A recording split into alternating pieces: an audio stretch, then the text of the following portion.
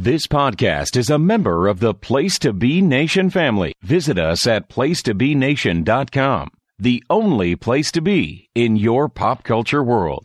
Do you realize we're selling you complete 700, 800 card sets? Complete sets from the factory for $10 a set? $10 a set? $10.10 a set's what we're doing it. You look at the number. Think of that, folks. That's unreal. Including the 87 Fleer, there's not another set here that books less than $10. There's not a set here. Not anywhere here. The 88 Fleer is like $30-something. Every one of them is $15, $20, $25 a set. Every set. We're at $10 a set. This is wholesale, folks. Good evening. I'm Hugh Downs. And I'm Barbara Walters. And this is 2020. From ABC News, around the world and into your home, the stories that touch your life. This is 2020. Rest in peace, Don West and Barbara Walters. This is It Was a Thing on TV. Punisher! Control! Tell me before I change my mind! I give you Super Train.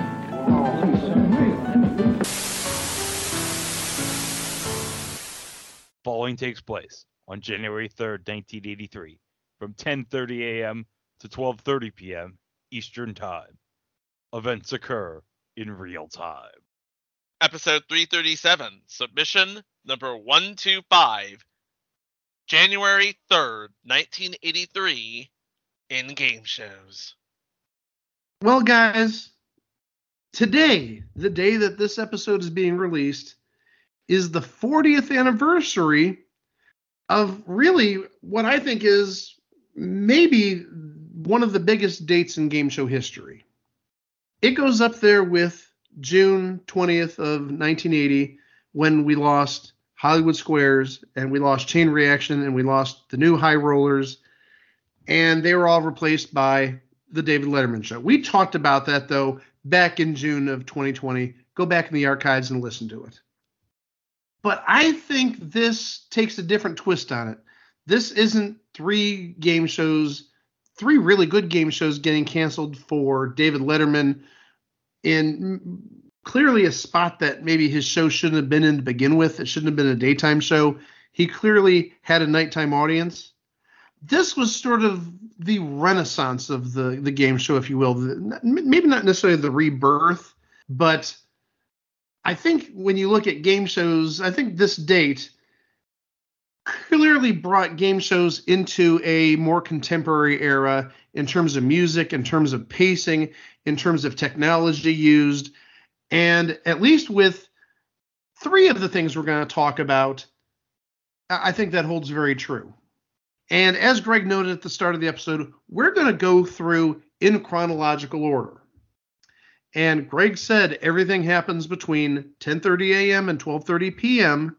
So we're going to start at 10:30 a.m., the debut of the new version of Sale of the Century. Now, we're not going to spend a lot of time talking about Sale of the Century because this episode by no means is about Sale of the Century, but it deserves some inclusion because, hey, it's part of this big day, this new lineup, and obviously it lasted over 6 years. It had a legacy. But really, this initial show in this game show block really did set forth this new era of game shows. When you hear that bombastic theme, when you look at the glitz on the set and all the prizes and all the money that's being handed out or on offer, and the set, this isn't like some show from the late 70s or early 80s. I mean, if you compare like Blockbusters to this, Blockbusters would be boring compared to this. It's two different eras, and the crazy thing is, Blockbusters was canceled less than a year earlier. Yeah, and I'm going back, because this is Sale of the Century, I'm going back to that intro with the drum beat and the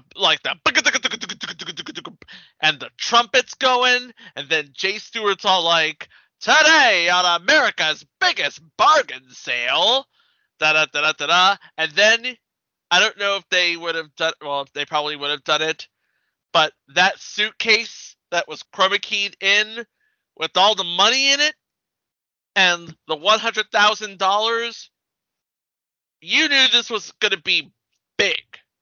That was later, but still, even without that, again, you have this very gold / tan / beige colored set with the lights, and you've got the glitz, you've got the models wearing the different outfits, the furs or what have you. I mean, it didn't look like The Price is Right. It looked like it was taken to a new level than where The Price is Right was at. But also, just again, everything on offer, the money, the cars, the boats, the trips, the furs, the furniture, everything just brought it to a bigger scale, I think. And the one thing I think we should mention about the first probably 13 weeks of Sale of the Century, the game isn't vastly different. It didn't change much over time. They did add the 60-second speed round near the end of the show, but pretty much the game is the same between 1983 and 1989. And also, obviously, they added instant cash near the end of the run. But the one thing that I think we need to mention is the first hostess. And we've talked about her because she was on Match Game Hollywood Squares for a week, Sally Julian. And if you've ever seen the premiere episode, with all due respect to Sally Julian, because she's not with us any longer, her outfit, she looked like an astronaut. I'm sorry.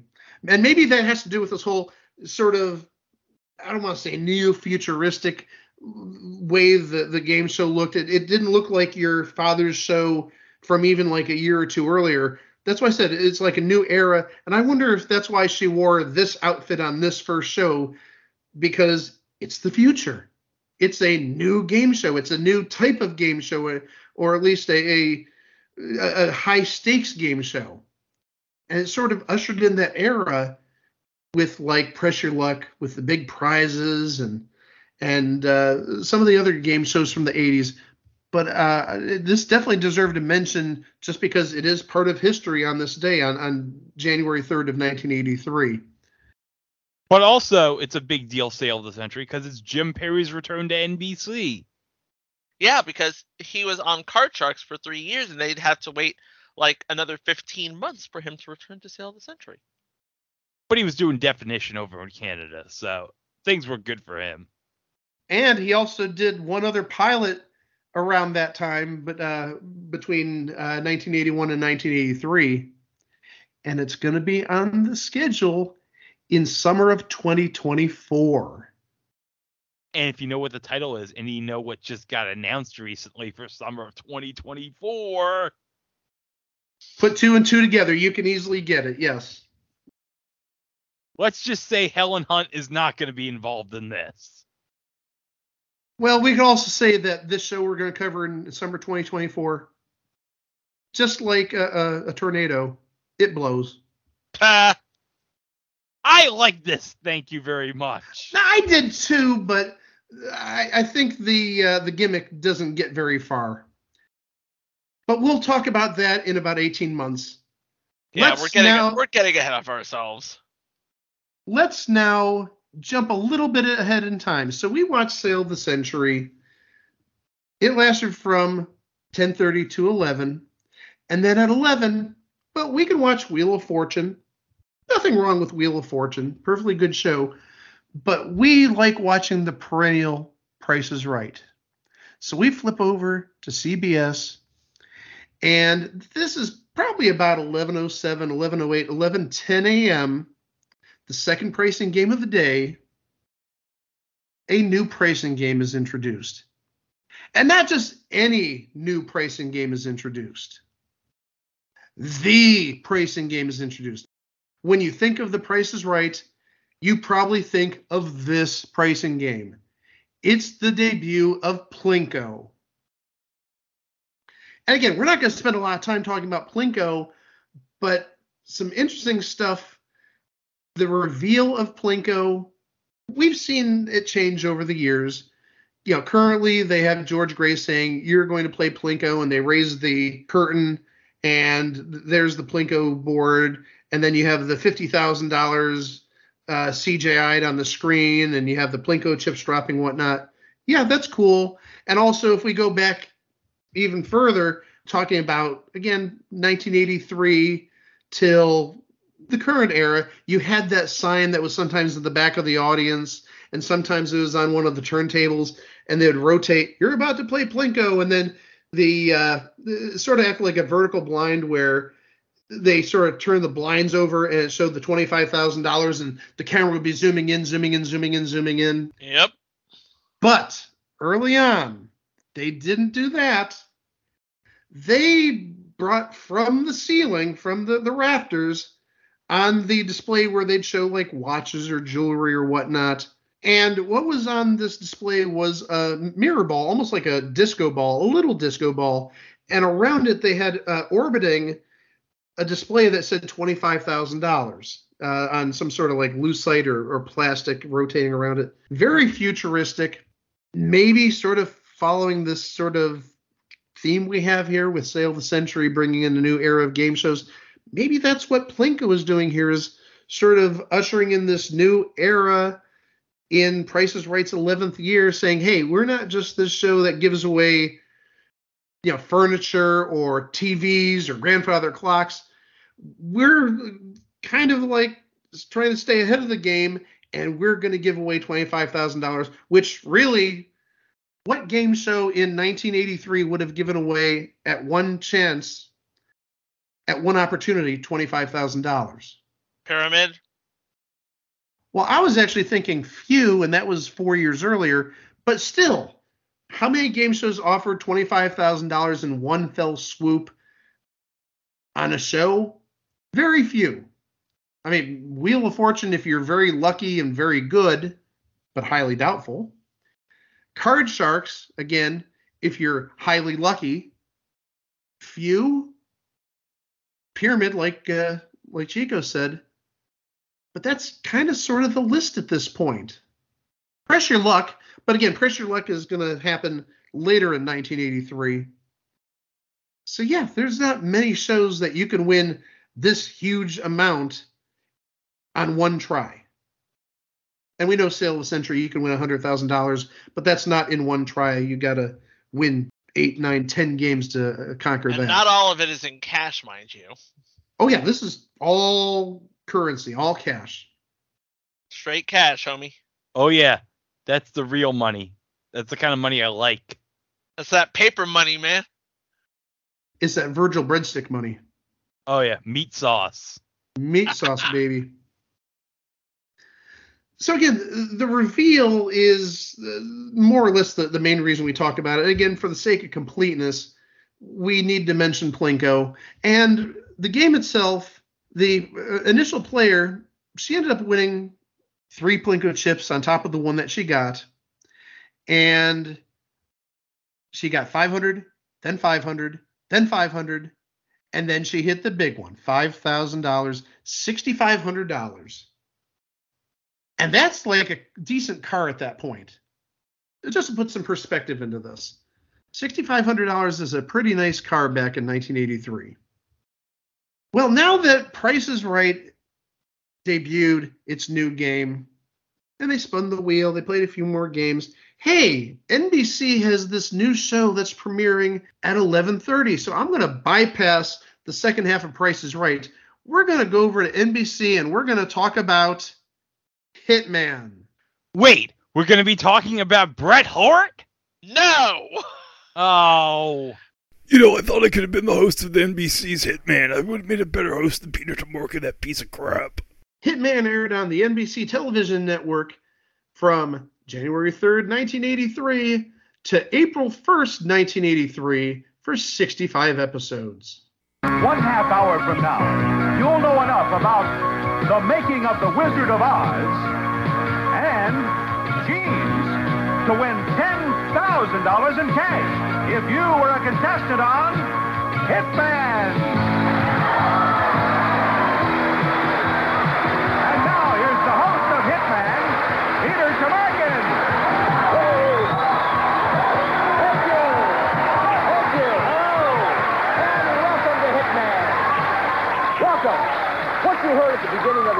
is true. We're going to make you and our contestants here instant experts on 2 subjects. You see, this is a quiz show. But before the questions start, everybody, you and our players today, will hear all the answers. So, guys, I really think that Hitman sort of epitomized the new age, if you will, of game shows, taking the leap from being more traditional to more flashy, more technology-based. Because in case you don't know, Hitman, a lot of its inspiration was from video games. Yes, it was. I was just about to say, it's like those little things, they basically look like the bastard child to Pac-Man and Space Invaders. That's exactly what they look like, Space Invaders. Yeah, and that was by design. And the whole set is basically, it looks like a pair of opposite-facing video game cabinets. They do, yes. And even they have like a little marquee on top. It doesn't say the name of the show. It shows the characters, chasing each other or whatnot. But it does look exactly like a video game cabinet. Absolutely. So you hear about this. Oh, it's supposed to look like a video game. So initially, I think the first thing that goes through people's minds is, oh, it's a game show based on video games. I don't know how to break it to you, but this is just a giant memory test. So there's no video game action.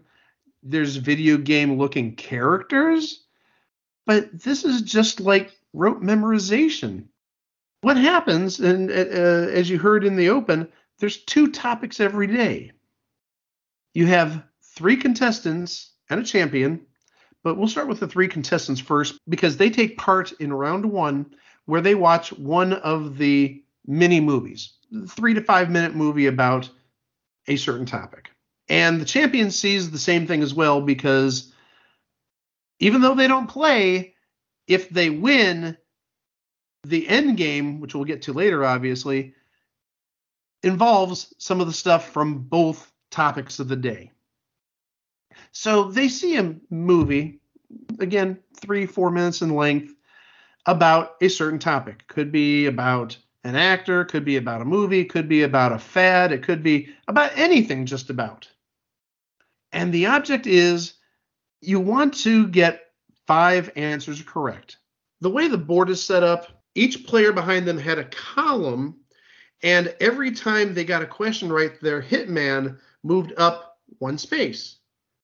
So they would actually race to a finish line at the top of the video game cabinet, at the top of the area the contestants sit in. And the first person to get to the finish line, which again, 5 answers, wins $300. Second place wins $200. Third place leaves. They leave empty-handed. If the person answered incorrectly on any question, they'd be locked out for the next question, and the other 2 people would participate in that question. So after the first round, the 2 people who placed, the 2 leftover contestants, they would go to another round with the champion, and this is where it gets maybe not necessarily a little confusing, but it's sort of creative if you think about it. So the second movie is shown. And again, all 3 participating players see the movie. And now each contestant battles the champion on an individual basis. The 2 challengers never play each other. It's always one challenger versus the champion. Now, what happens is the contestant who came in first, who won the $300, they got 4 hitmen. The contestant that came in second, they got 3 hitmen. And the champion, just to make everything even, got a total of 7 hitmen. The person who ended up in first place in round 1 got the opportunity to play first or second. And then at that point, the question's read. And again, it's just the challenger versus the champion. If the champion is correct, the champion knocks one of the hitmen from the contestant's stash of hitmen. And then control goes to the other non-champion player. If the challenger is correct, play sticks with them, and the champion loses a hitman. So this basically goes back and forth, as long as the champion doesn't lose all their hitmen. Play continues like that, going back and forth, until one of the challengers is eliminated. It could be the champion, but we'll say one of the challengers because this is, again, where it gets a little confusing. If a challenger loses all their hitmen, they're out of the game. And then play sticks with just the champion versus the remaining challenger. Whoever loses their last hitman in this competition between champion and the remaining challenger, whoever loses their last hitman is eliminated, and the person who knocked out that last hitman becomes the champion. Confused? You won't be after this episode of Soap. Hey, you know, Rod Roddy announced both shows. Just something to think about. A little parallel there. Yeah. So it might be easier if you've never seen it to actually see an episode. And there's probably, I'd say, 10 episodes online. There's plenty of episodes. But getting back to the game, so the champion goes to the Triple Crown round. And this is a combination of not just memory, but luck plays a huge part of the game here. Oh, and I should add, the champion doesn't win anything for winning the game. They just win the chance to go to the Triple Crown round. There is a board with 8 columns on it, and you're going to have a certain amount of hitmen in each column. They randomize the board, and one of the columns has 1 hitman. 2 of the columns have 2 hitmen, 2 of the columns have 3 hitmen, 2 of the columns have 4 hitmen, and then 1 of the columns has 5 hitmen. And you're asked questions about either subject from that day. So again, if you're the champion, you got to pay attention to what happened in the first round, because if you win, you're going to be asked about it in the Triple Crown round. So the contestant, the champion, their back is facing the board, because obviously if they were looking at the board, it'd make it really easy. And the board is randomized in place. And what they do, there's 8 columns. They call out a column number, and if they get a question right, they put a hitman in that column. And that continues as long as they get questions right. So in order to claim a column, you have to get however many number of hitmen there are in that column correct in a row. I have a question. So it could... Oh, question from Chico. Yeah, you said there was like a column from 1 hitman to 5 hitmen. Do the questions get harder with the less amount of hitmen you need to fill in the column, or is it completely random? It's essentially completely random. Question difficulty doesn't really get harder because, again, you're given everything in advance. You've seen the videos, so the answers are located within the movie. Now, maybe they get a little difficult when they throw in some obscure numbers, you know, possibly like how many children did this person have, or how many movies did this person direct in their career, or something like that. But every answer is located within the movies that they had previously seen. Think about the writing there. You could make it really easy. You could be deceptive. You could even write multiple questions based on the same statement. Yeah, if you had a statement about an actor being on some movie with a certain celebrity or a certain animal or during a certain year, well, you could ask that question about the year or the movie or the co-star or whatever. So you could realistically, in one fact, create 4 or 5 or 6 different questions. And obviously, since there's a finite amount of information there that you're given in the movie, you definitely see that in the course of the show. Where, okay, we saw this in the first round where they talked about, the name of the movie that this person was in, but then they might turn around and say, blankety blank starred in this movie in what year? So, okay, you don't want to answer, on the waterfront, let's say. Now you want to answer 1953 or whatever year On the Waterfront was released. So, yeah, so there's a little bit of creativity there in the writing where you can go, left or right or straight, or essentially maybe do a U-turn. But getting back to the Triple Crown round. So you have to get as many questions in a row to fill up that column. So again, it could be 1, could be 2, 3, 4, 5. Obviously, you want nice short columns. You ultimately want to get the 1 and the 2 twos, and you're done. You get 5 questions, you win the round. What you don't want to happen is to get the 4, and the 5, because now that's 13 questions, and trying to get 13 questions right in 60 seconds is no easy task. So again, luck plays a big factor here. But the rewards, if you clear 1 column, so even if you get that 1 column with 1 hitman in 1 question, you can win $1,000. You could also get the column with 5 hitmen and clear that column out and win $1,000. Again, luck is a big, big factor here. So you get $1,000 for 1 column, get 2 columns, $2,000. If you can get 3 columns, that's $10,000. So again, you could do it as few as 5 questions. You could take 13 questions and win the $10,000. It's very random, and luck has a huge part to do with it. Play continues for a total of 60 seconds, or if all the columns are used up. So that's Hitman, the game itself, but there's some things that I think we need to note about this show. Specifically, the final episode, for 2 reasons. 1, game show announcer Randy West was a contestant on the final episode, but also 2, this aired right before the start of the final segment.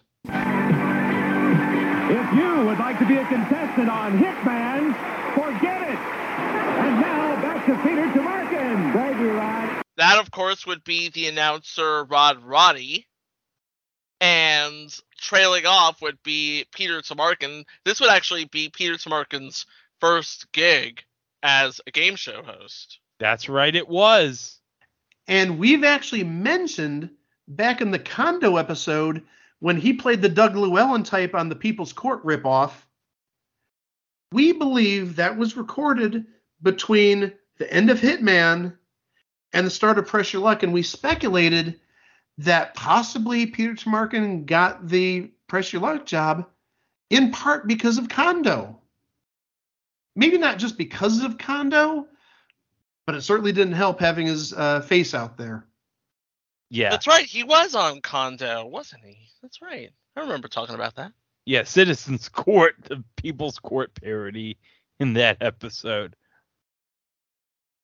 Oh, but hold on a second. I gotta interrupt something. I got an announcement to make. This is CNN breaking news. Yeah, apparently, because we're taping this as SmackDown's going on Fox, and Kevin Owens just won a tag team match with an Invisible Man. Like, that's hard? I can't believe it. If Chris Griffin can win a tag team match with an Invisible Man, then... Wait a minute, that wasn't a tag team match. It was just Chris Griffin wrestling himself. Never mind.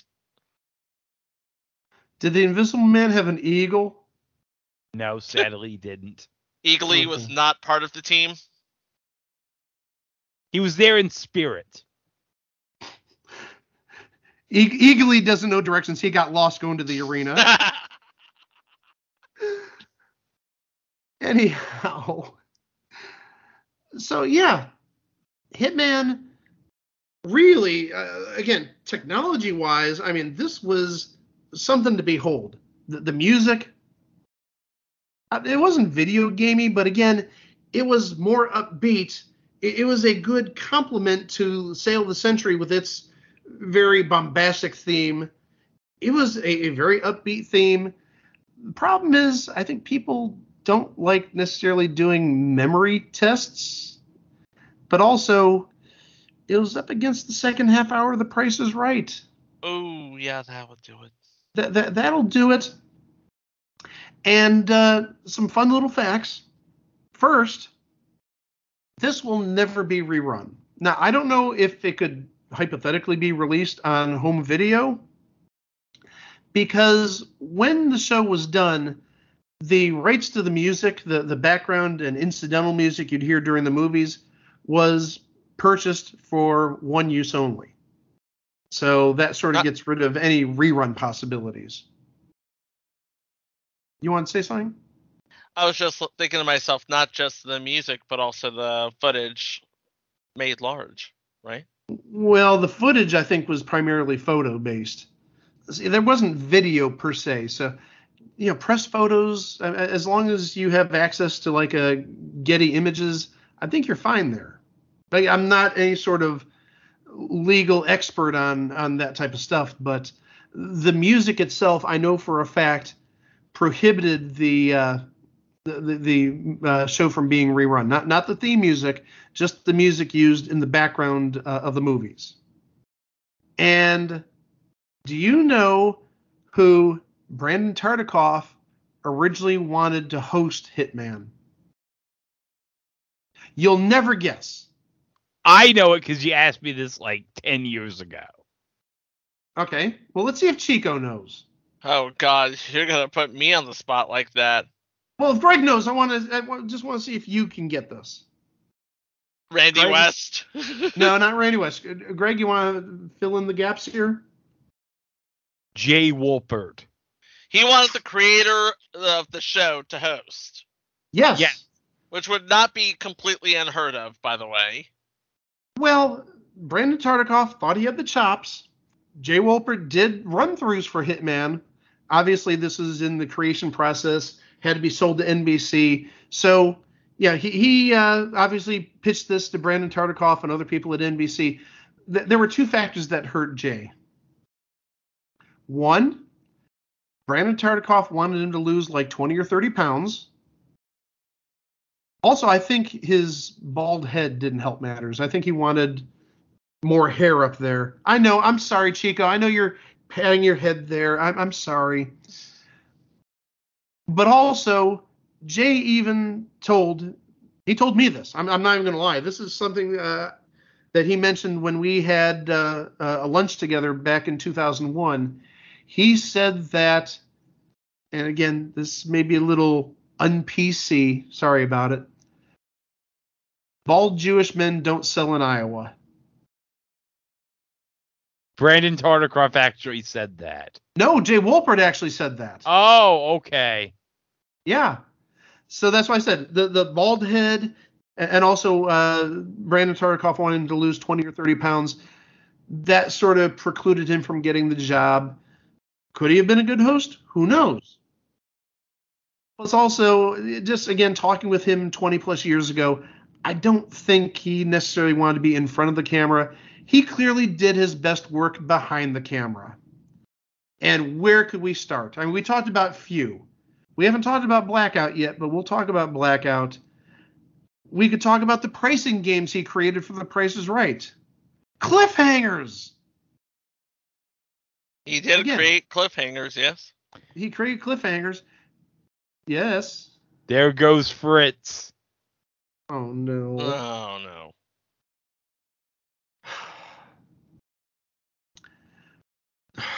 I can't even get back from that. Oh, Craig. But yeah, so Hitman 13 weeks. Nobody likes memory tests. It went up against Price is Right. It's almost fitting that it ended on April Fool's Day of 1983. Because seriously, with all due respect to Jay Wolpert, since we just lost him literally a year ago today, as you listen to this, on January 3rd, 2022, Jay Wolpert was the crown prince of goofiness on television, I think, on game shows. So it's sort of fitting that not just Hitman, but also Blackout got canceled on April Fool's Day. Or at least their last episode aired on April Fool's Day. Well, we've gone up to the 11:30 to noon half hour. Now let's go to noon to 12:30. So this is our last half hour in our little 24-ish type of way we're presenting this episode. We've saved the best for last. Yes, we have. Well, maybe not the best show, but the content that we're going to get from this, oh yeah, this is the best for last. Hey, what do you get when you take a car, 2 ladies, 7 gentlemen, and Betty White together? One hell of an orgy. Orgy. Or Just Men. It's Just Men. Just Men aired on the NBC television network, also from January 3rd of 1983 to April 1st of 1983, also for 65 episodes. It's the most unusual game show in talk. This is Miss Jolene Hewlett, a cosmetologist from Irvine, California. This is Miss Tammy Grimaldo, a switchboard operator from Thousand Oaks, California. And from the greatest American hero, Mike Post. Nightclub comic, Charlie Callis. Football great, Bubba Smith. From Chip, Paul Link. And Tom Riley. From Mama's Family, Eric Brown. And from Shields and Yardell, Robert Shields. And Betty, why are we all here? Because it's just men.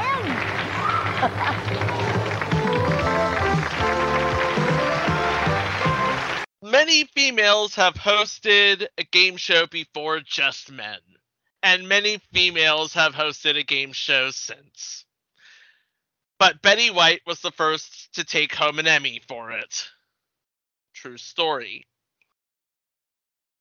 And it was for this show, which had 2 ladies, 1 returning champion, competing to basically probe the mind of a man for fun and profit. The panel was asked a yes or no question. 2 of the panel would answer yes.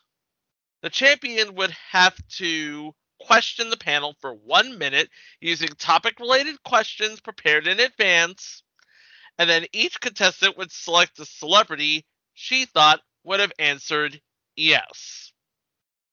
The celebrity revealed his answer by opening a folder and placing it in front of him. Each panelist had a key, and if the celebrity answered yes, the contestant won his key. Okay, so you have 7 guys, 2 girls, and a bunch of keys. This is slowly turning into an orgy. Orgy. That celebrity was eliminated from further play. Contestants took turns asking questions for the remaining celebrities until 2 keys had been claimed. That was round 1.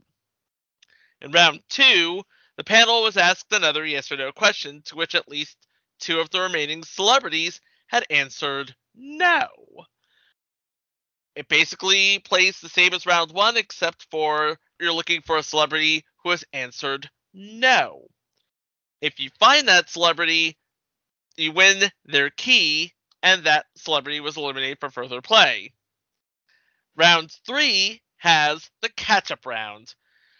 Contestants take turns asking one of the 3 remaining celebrities questions in round 3 that predicted whether the celebrity said yes or no. The contestant won the celebrity's key if they guessed correctly, along with her choice of one of her opponent's keys. If she guessed wrong, she lost both that key and a second key to the other player. The contestant who wins all 7 keys, or the contestant who wins the most keys at the end of the round, wins the game and goes on to the bonus round. The loser would usually get a consolation prize for each key they've won. If they have 1 key, they get 1 prize. In the bonus rounds, the champion was allowed to choose one of the keys that she won the game with, and she was allowed to choose a second if she won all 7. The men attached to the keys walked to the car, and the champion tried to start the engine. If the car started, the champion won the car and retired undefeated. If not, they won a consolation prize, and there is the prove out with the correct key. The champion then used that key to open the trunk, inside of which was a prop that hinted at the identity of the consolation prize. I'm not even going to go into what the props were. Now, the champion is allowed to choose one additional key for each subsequent win. So if she made it to 7 wins without winning the car, she would automatically get all 7 keys and wouldn't even have to play the bonus rounds. They just give her the car. So it sort of played out like Dreamhouse meets the endgame of 1986's Hollywood Squares. In fact, interestingly enough, the person who produced 1986's Hollywood Squares was the person who created this show, Rick Rosner. Of course, Rick Rosner, known for creating, among other things, Chips. Yes. And of course, we talked about him in Caesar's Challenge. Yes. But this was basically a 1980s version of Hader Quigley's The Celebrity Game. Hey, we should also talk about the music. Yes. Because you know who did the music on this? I do know who did the music on this. Oh, who did the music on this? I don't know.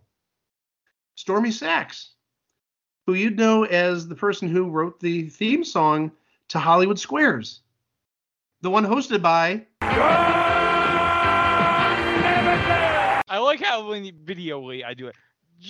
I put my fist like... Yeah, you know your fist... John Davidson! Like, no, in order to say it correctly, you have to bring out your inner Super Saiyan, basically. That's how Shadow gets his powers. He just goes deep down and goes, John Davidson. And doesn't even do that flex on camera. Brings his arms up. John Davidson. No, he doesn't do that. He doesn't do the Hulk flex. Like, but that would be great if he did. Did the Hulk flex. Oh!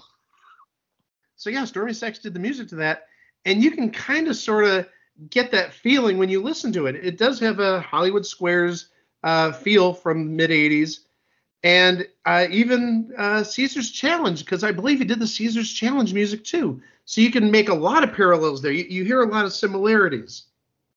As much as I love talking about this show, I think the one thing we need to do, we need to talk about the celebrities who are on this show. Because this might be the meat and potatoes of just men right here, talking about who they got for this show. I want to see this.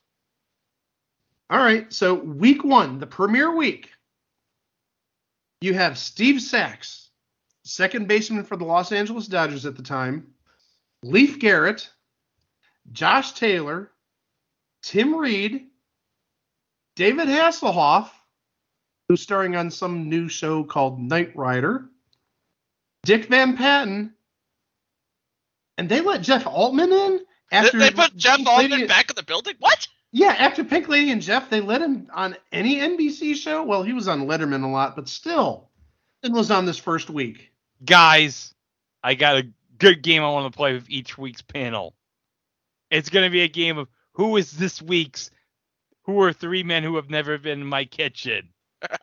So for week 1, I have Dick Van Patten, Tim Reed, and Steve Sachs. Who are 3 people who have never been in my kitchen. Yes, that's for week 1.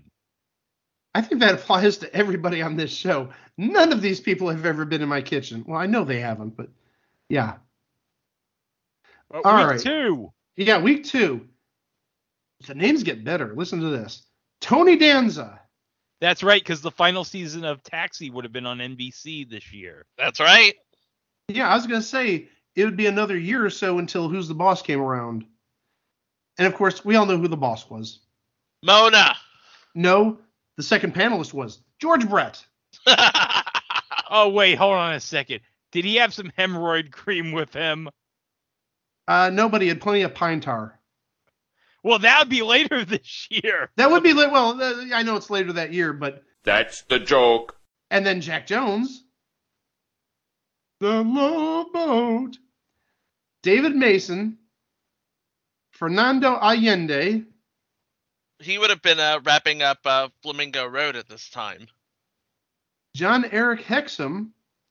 And Brant von Hoffman. Okay, Week 2's Who Are Three Men That Have Never Been in My Kitchen. Tony Danza, George Brett, and Jack Jones. Oh. Oh, I was hoping you'd say John Eric Hexum. Well, we talked about him on Voyagers. Yeah. Yep. Voyagers would be on the air at this time. All right, week 3. Michael Warren, Robert Pine, John Matuzak, Sloth Love Chunk, Martin Cove, a.k.a. Sensei John Kreese. Yeah, a couple years before, but yeah. Doug Sheehan, Kelly Monteith, and some little comedian you may have heard of. We talked about him. We didn't talk about him that long ago on Battlestars. Jerry Seinfeld. What's the deal with just men? Okay, the Who Are Three Men That Have Never Been in My Kitchen for week 3. Hold on. Wait. No, well, I didn't want you to say it out loud because I was going to make a prediction. Okay. You going to write it down? Hold on. I got to do this thing. One guessing game. Yeah. This is our new guessing game. We're going to predict who are the 3 people that weren't in your kitchen that week. All right. Let me get a piece of paper. I got a pen. All right. John. Okay. So, Okay. No. Write it down. Don't say it. Don't say it. I'm writing it. All right. So 3 people that weren't in your kitchen. Okay. I know this is just thrilling podcast listening for you people at home. All right, I got mine. Okay, I got mine. Okay. I am locked in. So am I. Okay. Chica, what is your... My 3 are John Matuzak, Martin Cove, and Jerry Seinfeld. Damn it, Chico, I'm not even kidding. Those are the 3 that I have written down. What? Are you kidding me? Look at the screen. Look at the screen. Check. Well, you probably can't see it. Those are mine. Okay, guys. Okay. Yeah, you we were tied. close. You were close, but no cigar. I got John Matuzak and Martin Cove. Robert Pine was the 3rd. Oh, of course. Zach Morris's daddy, of course. I would always take Chris Pine's dad as one of the 3 who have never been in my... Sorry. Well, you did play Zach Morris's daddy in Good Morning, Miss Bliss, so. Yeah. All right, let's see if we can repeat this success. Me and Chico playing mind readers here on week 4. Okay. Michael Dudikoff, Jimmy Walker, who's apparently there for the money, Vince Ferragamo, Will Schreiner, F. Lee Bailey, Jeff Altman again, and Ted McGinley. Yeah, because Ted McGinley would be on Happy Days at this time. Yeah. All right, 3 people that aren't in Greg's kitchen. All right. Locked. All right. All right, mine's locked too. Okay. Mike, you're going to go first. Ted McGinley, Vince Ferragamo, and F. Lee Bailey. Chico. I also had F. Lee Bailey and Vince Ferragamo, but I went with Jimmy Walker. Okay, here's the 3. Jimmy Walker, Ted McGinley, and Will Schreiner. Oh. So close yet so far. So close. All right, so week 5, we're up to Sam J. Jones. That's right. Flash Gordon, baby. Flash Gordon, quarterback, New York Jets. And you know what? He'd still be a better quarterback than Zach Wilson. A tackling dummy would be a better quarterback than Zach Wilson. We also have Bruce Penhall, Mr. T, sucker, Brant Bernard, Fred Travalina, Randy Hamilton, and Tommy Lasorda. Okay, you ready for the Who Are Three Men That Have Never Been in My Kitchen for this week? Oh, hold on. I'm making a last-second change. I've got second thoughts on this. All right, hold on. Okay, got it. Locked. Okay, Chico. I have Tommy Lasorda, Sam Jones, and T. I have the same 3, but my last-second change, I had originally Fred Travalina, but changed it to Sam Jones. Ding, ding, ding, ding, ding, ding, ding. My man! My man! We hit the jackpot. All right. Oh, Hey, week 6. This is a week good 6. lineup. This is going to be a tough one to predict, I think. We have Steve Sachs again, Pat Sajak, Fred Willard, Stephen Ford, Torian Black, who we just mentioned in the obits in the year in review, Roger Menashe, and Hervé Villachez. Locked. All right, hold on. Okay, also, there are 2 Steves or Stevens here, so please note that. No, Steve Sachs can be just Steve, and Stephen Ford can just be Steven. Okay, I'm locked in. Okay. Mike, what are your 3? Hervé Villachez, Steve Sachs, and Torian Black. Chico. I had those 3, but I changed Torian Black to Fred Willard. Okay, here are the 3. Pat, Fred Willard, and Hervé Villachez. I knew you were going to say Hervé Villachez. I knew you were going to say that's the one I got, though. And as we all know from Gilbert Gottfried's Amazing Colossal Podcast, Hervé, if you know anything about Hervé, he had something for the ladies, if you know what I mean. But also, remember, like 10, 11 years ago, Fred Willard had that little incident, you remember? That little incident? Yes. You think Hervé gave him some tips? He might have. Oh, my. I'm talking about masturbation. Yes, yes. We know. You know. This is going to be hard. This one's going to be a challenging one, week 7, yes.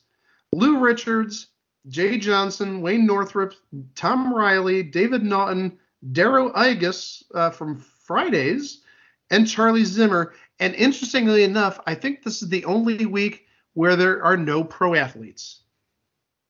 Locked. Oh, I'm sorry. Okay, I need to pick one more. This is a tough one. Okay, I don't like the last choice I have here, but I can't think of anybody else that he'd pick. I know I am wrong, by the way. Well, what do you have? How wrong are you? I have David Naughton, Charlie Zimmer, and Wayne Northrup.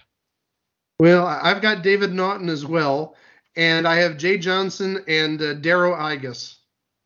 You're right about Jay and David, Mike. You missed Charlie Zimmer. I had Charlie Zimmer. See, I don't even know who Charlie Zimmer is. Okay. Well, his name is Charlie Zimmer. Zimmer! No! Now, you see, I thought you were going to do a Don Zimmer reference there, but okay.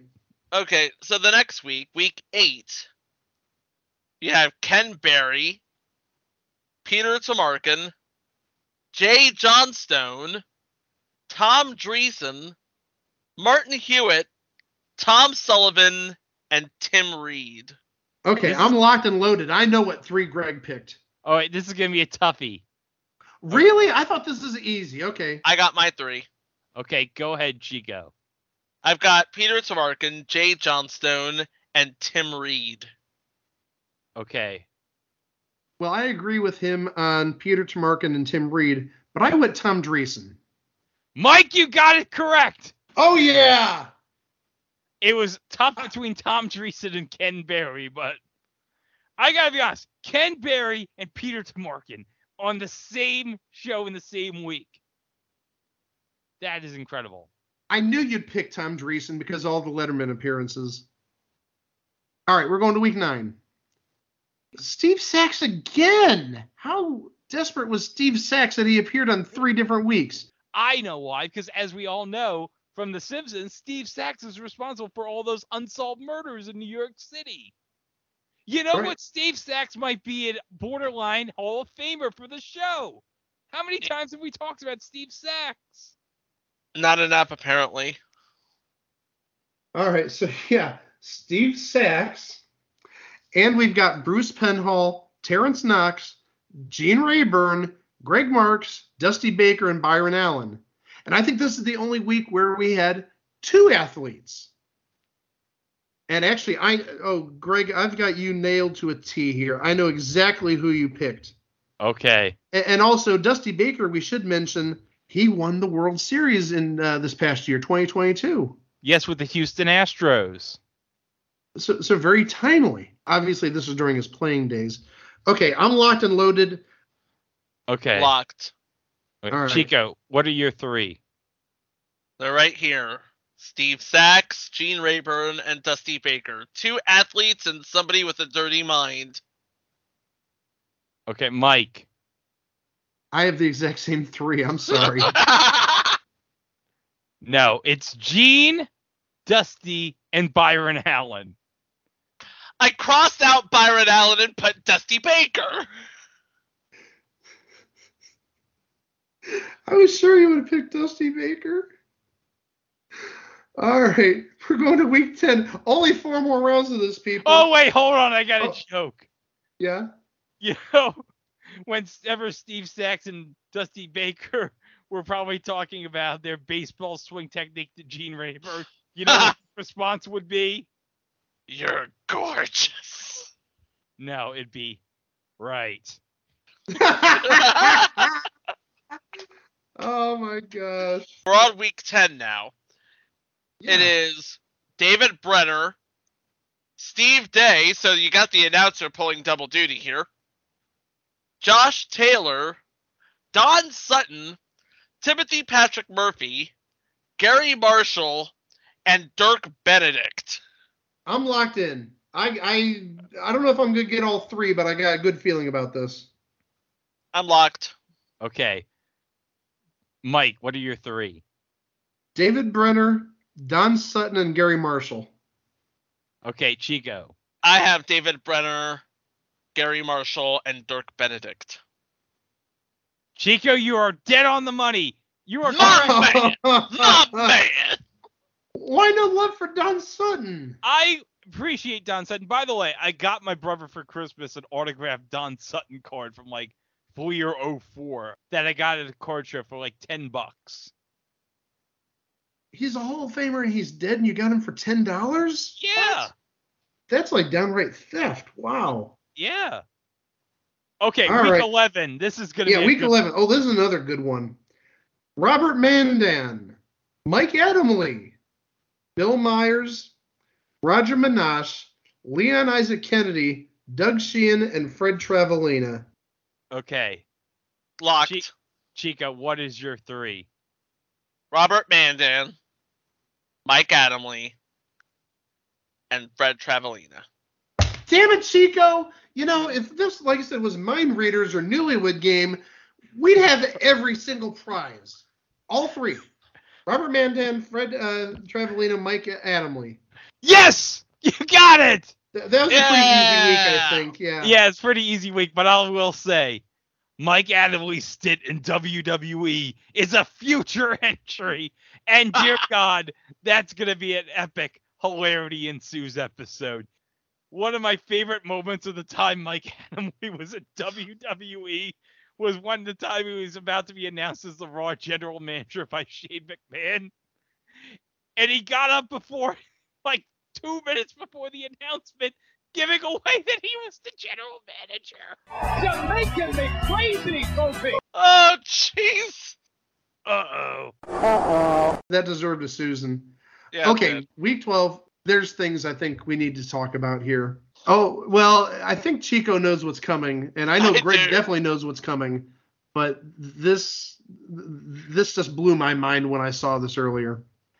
Gavin McLeod, Shecky Green, Tony Danza, Mark Singer, Richard Dean Anderson, Reggie Theus, and Brant von Hoffman. Locked. Oh, man, I've got a tough decision here. I'm between 2 people. Oh, mercy. I'm doing a last-second change. I hope I don't regret this. Okay, I'm locked. Chico. Tony Danza, Reggie Theus, and Gavin McLeod. I had all 3. I had Gavin McLeod, Tony Danza, Reggie Theus. But at the last second, I said I was flip-flopping between 2 people. I crossed out Gavin McLeod, and I went with Richard Dean Anderson. Okay, here we go. You got Reggie Theus, Richard Dean Anderson, but guys, the third, Mark Singer. Shut up! You shut yourself He's up the right Beastmaster. I'm glad I switched from Gavin McLeod to Richard Dean Anderson. I had an instinct there. But also, talking about Reggie Theus,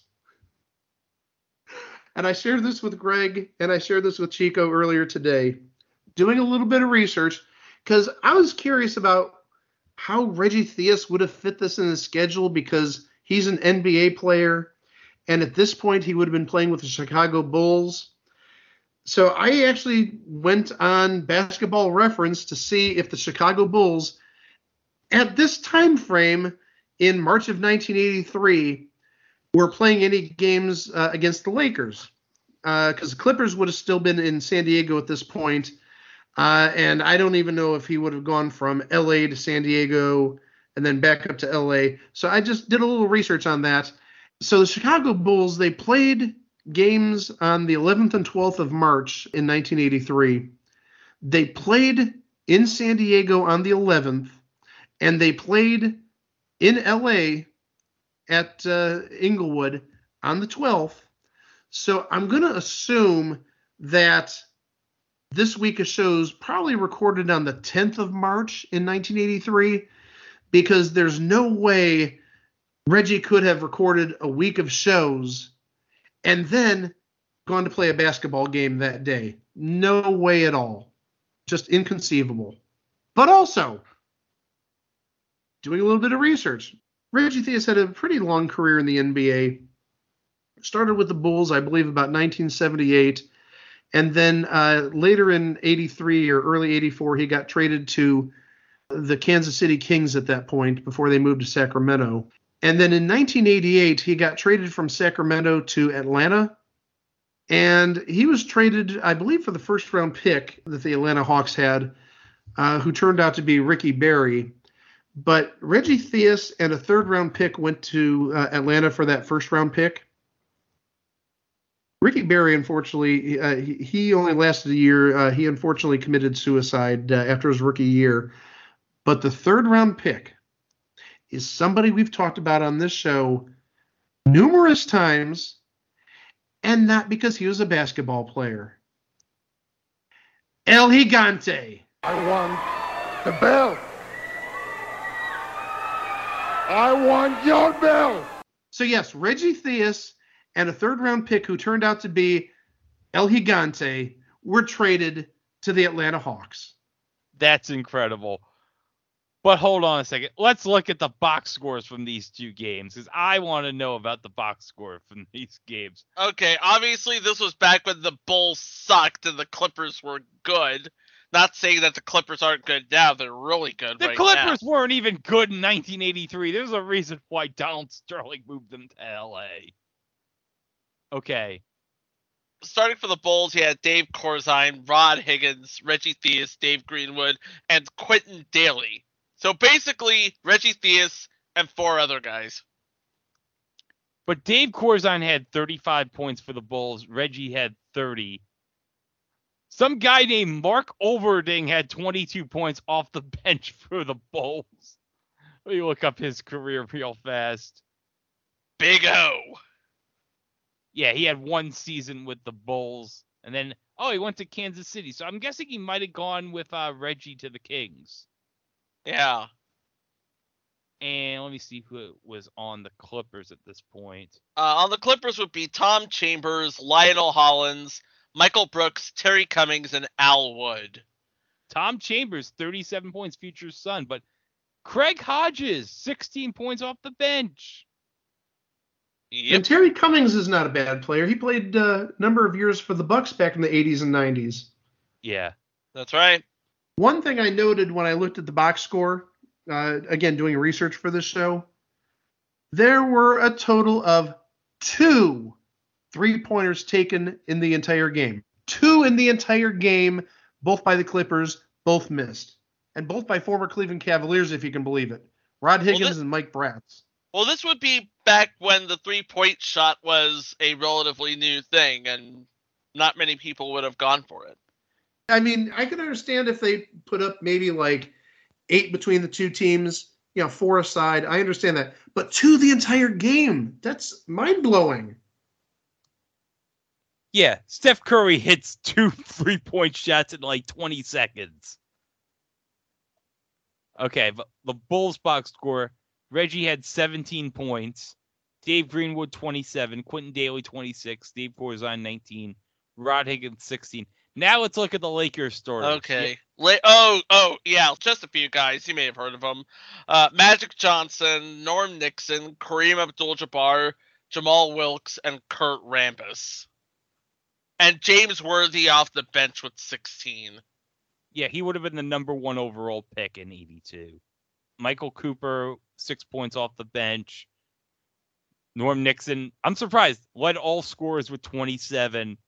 Kareem, 22. Magic, 18. Jamal. Wait. Look at that. Magic got a triple-double that game. Oh, I didn't see that. Yes, he did. He had 18 points, 14 assists, 12 rebounds. Yes. Last week, messed around and got a triple-double. Freaking brothers every way like MJ.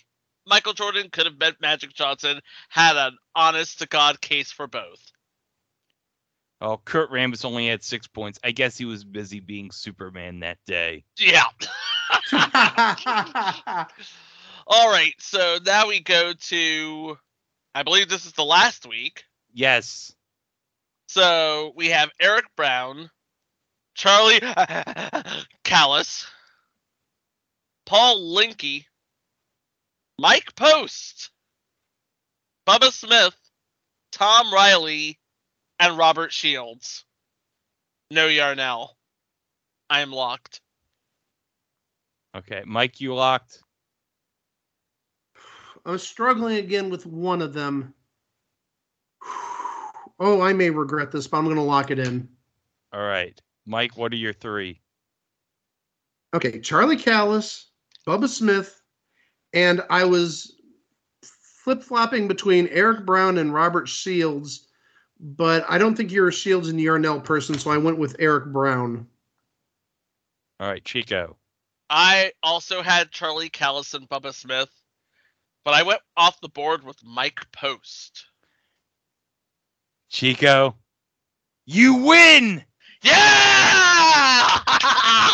Of course I'm going to go with the guy who made the A-Team theme. Come on. Now, if I wasn't even thinking that way, I was thinking a lot of these people were like actors or athletes. And really, in my mind, I didn't think Mike Post. I thought, okay, Shields and Yarnell was like more mid to late 70s. And Eric Brown, he was on that first couple of seasons of Mama's Family before it went to syndication. I figured you're a Mama's Family type of guy. I'm sorry. We've already established 2 weeks ago that he wasn't, okay? Well, excuse me. That's probably the day that I was going to get Vicki Lawrence's autograph down in Pittsburgh. Hey, did you guys know I went down to Pittsburgh to get Vicki Lawrence's autograph? Yes, we did. Oh, I think that's going to be the new show lore. Just like Greg, hey, I didn't do this until episode 300, but I like wings. Well, you know what? Since episode 332, I met Vicki Lawrence in Pittsburgh that one time.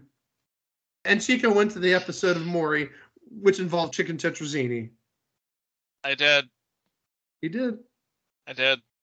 So this show, Just Men, had 2 things going against it. One, it was on at noon, opposite Family Feud. And in some markets, opposite Tattletales. And 2, the show itself was, and now I'm quoting Tom Shales of the Washington Post, the litmus test for people who think the TV show can make them physically ill hasn't been invented. Betty White, a talented light comedian, is terribly demeaned by this rule, which has her hopping about from man to man as they utter answers or remarks that are supposedly uproarious. So yeah, the fact that it was a really bad show pretty much doomed this show. The fact that it was on at noon, doubly so. Well, guys, I think that wraps up our little journey in the time machine back to January 3rd, 1983.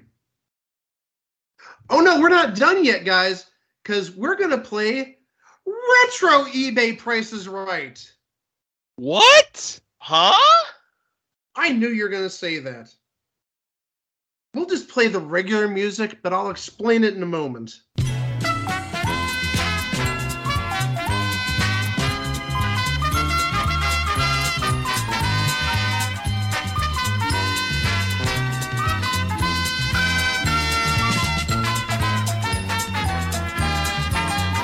All right, so what I mean by Retro eBay Price is Right, this is an item I bought off of eBay back in 2004, I believe. So that's why it's Retro eBay Price is Right. It's not a current item. This is something I bought close to 20 years ago off of eBay. Okay? So does it make a little more sense now when I say Retro eBay Price is Right? Yeah, it does. Okay, so we have that cleared up. What you are bidding on is a 35 millimeter slide for a promotional image from Hitman. And this is like one of the art cards they'd use in commercial breaks, either going to commercial or from commercial, or if there were any sort of technical difficulties. This is a 35 millimeter slide. This is not the card itself. This is the image from the 35 millimeter slide, which I purchased off of eBay in 2004. Okay? Do you understand the ground rules and parameters here? Yes. Yes. Okay. So I will start with Chico, and we're going to do just dollars. Chico, how much would you bid for this 35 millimeter slide of a promotional image for Hitman, which may or may not have been used on television? I'm going to go with $20. Okay, $20. Greg? Gonna give a little bit of leeway. $24. Greg, you gave me a little bit of a heart attack there. Because the amount of money that I paid for this item, $25. Oh! I really thought you were going to nail it, Greg. I really thought you were going to nail it. Chico was very close too, though. And just a little bit of background information. First, my high bid on this was going to be $100. I was the only person who bid on it, so I got it for $25. That was the opening bid. But also, I should note who the seller was. Somebody that you may have heard of who has a direct tie to Hitman. No, not Jay Wolpert. Fred Westbrook. Oh, yeah, I remember him. God rest his soul. Yeah, and I saw Greg's face there. His mouth just opened when I said that. Yeah, Fred Westbrook sold some of his stuff on eBay.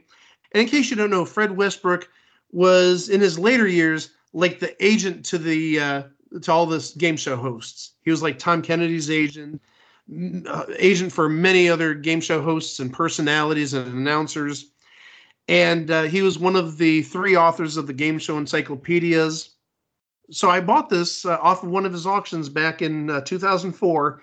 And then actually in 2006, originally at the Game Show Congress, which I've mentioned plenty of times that Chico and I attended back in 2006, Peter Tamarkin was supposed to be at the What's My Line live show, but he had to cancel just about at the last minute or so.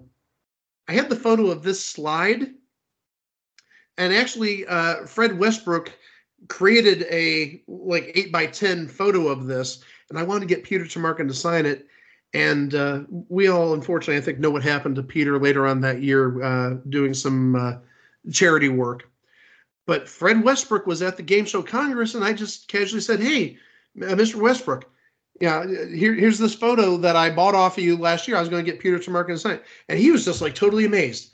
What are the odds that somebody that he sold something to on eBay was at this conference in Burbank? I think it was just a really crazy moment, a crazy experience. But yeah, that was Fred Westbrook's for about the first, I'd guess, 20 years since Hitman aired.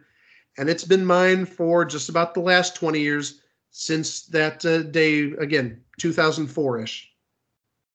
Nice little backstory there. I thought you guys would enjoy that. Well, you know what? That's going to be a great piece to have in the museum. Oh, I'm already donating it to the museum. You absolutely. That's definitely part of the museum. Oh, yeah. That's going to go right in the entranceway. Once you see the McLean Stevenson statue, you come in, you're greeted by that picture of Hitman. Oh, no, I thought you were talking about the slide. I had the idea of the McLean Stevenson statue, him holding the slide out like this in between his fingers, and we put the slide there for everybody to see. We could do both.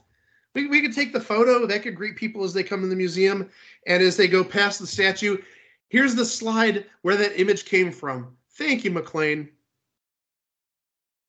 All right. I think now we can return to 2023 and formally close up the first episode of the new year. Yep. We've taken the time machine back to 1983, exactly 40 years ago this day, found 4 interesting premieres.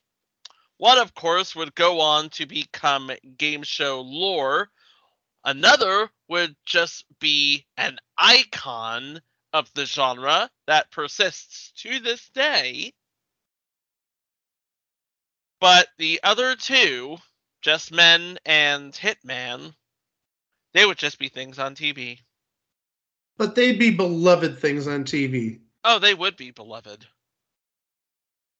You had your first exposure to a national audience for Peter Tomarken, and you also had your first exposure of Betty White as an MC.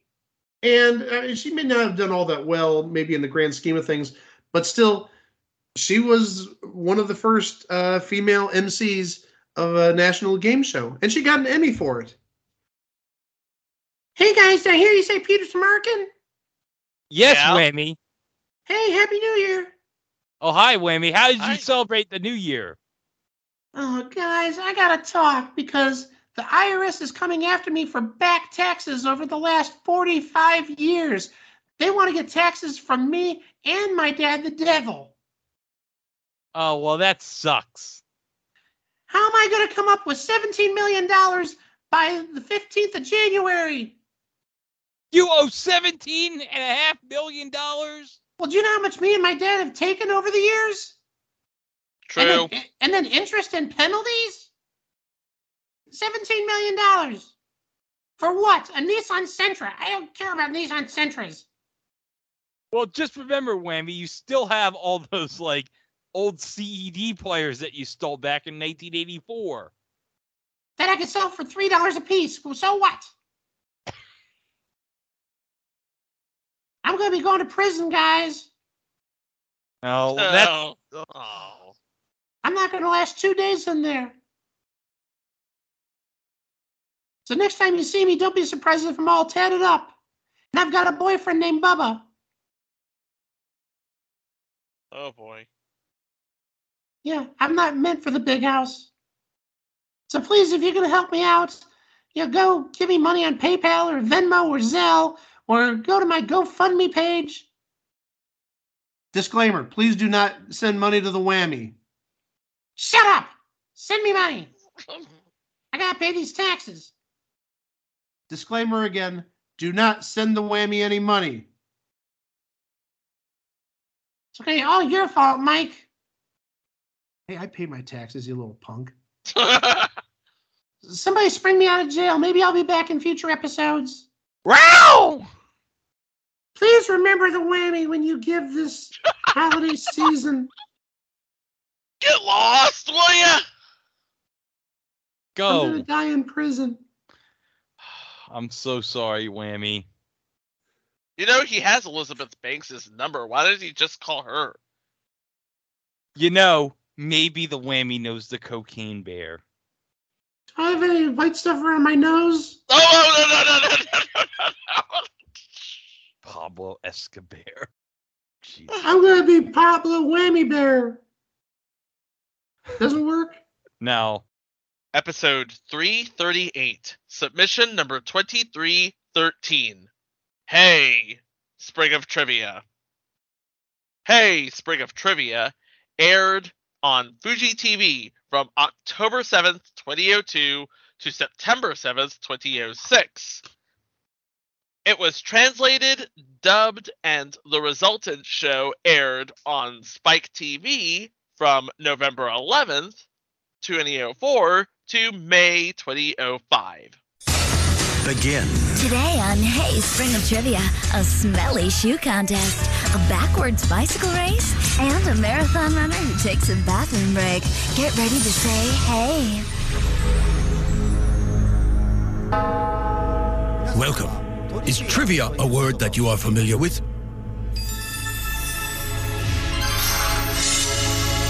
Trivia is defined as useless information. Why do we need such meaningless knowledge? Tonight, we'll find out on Hey, Spring of Trivia.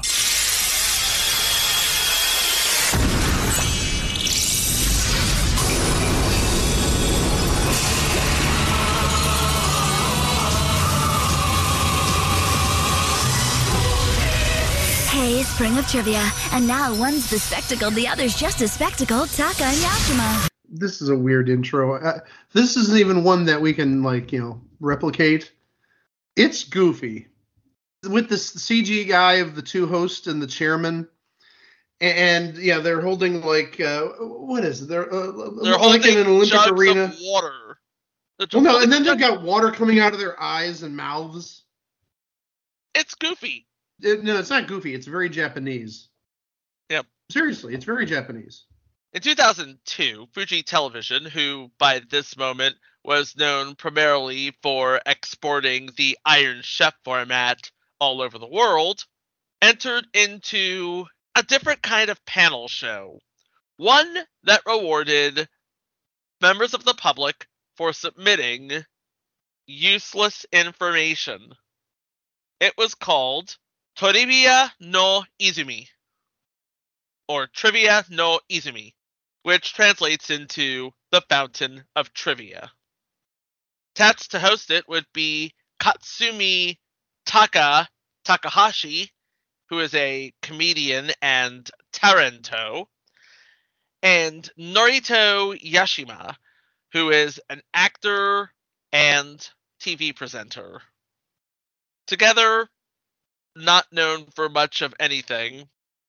The biggest credit I could find for either one of them was as the voice of Iwanbo and Cameo in the original dub of Rurouni Kenshin. But that's only because I am a big fan of Rurouni Kenshin. So on each show of Trivia no Izumi, we have a panel of 5, including a regular known as Chairman Tamori. Chairman Tamori is the onstage name of Tamori, which in and of itself is the onstage name for Kazuyoshi Morita, who is one of the big 3 TV comedians in Japan, along with Sanma Akashiya and somebody who you would probably know, Takeshi Kitano, aka Beat Takeshi. He of the famous castle. Oh, that Takashi. Yes. On each episode, the 5 panelists would view a video segment that introduces and confirms the validity of an unusual piece of trivia. They would have up to 20 heys to give it, and what heys are is basically, in English it would be really, or wow, or oh, neat. Thank you, I was just going to say that. But no, really, that's what it is. It's essentially a way of giving a thumbs up, or like Chico said, a wow, or an oh neat, oh cool. Every time they are astonished, they hit the button. They're allowed to hit it up to 20. So, you do the math. Any piece of trivia can receive up to 100 heys. For each hey a piece of trivia gets, the submitter will receive 100 yen, or roughly $1. Should it receive a perfect score of 100, the trivia submitter receives 100,000 yen, or about $1,000. In the course of the show, no piece of trivia ever got 100. The closest, and this was on an episode that aired in the US, was 99. And if I'm not mistaken, the trivia was 111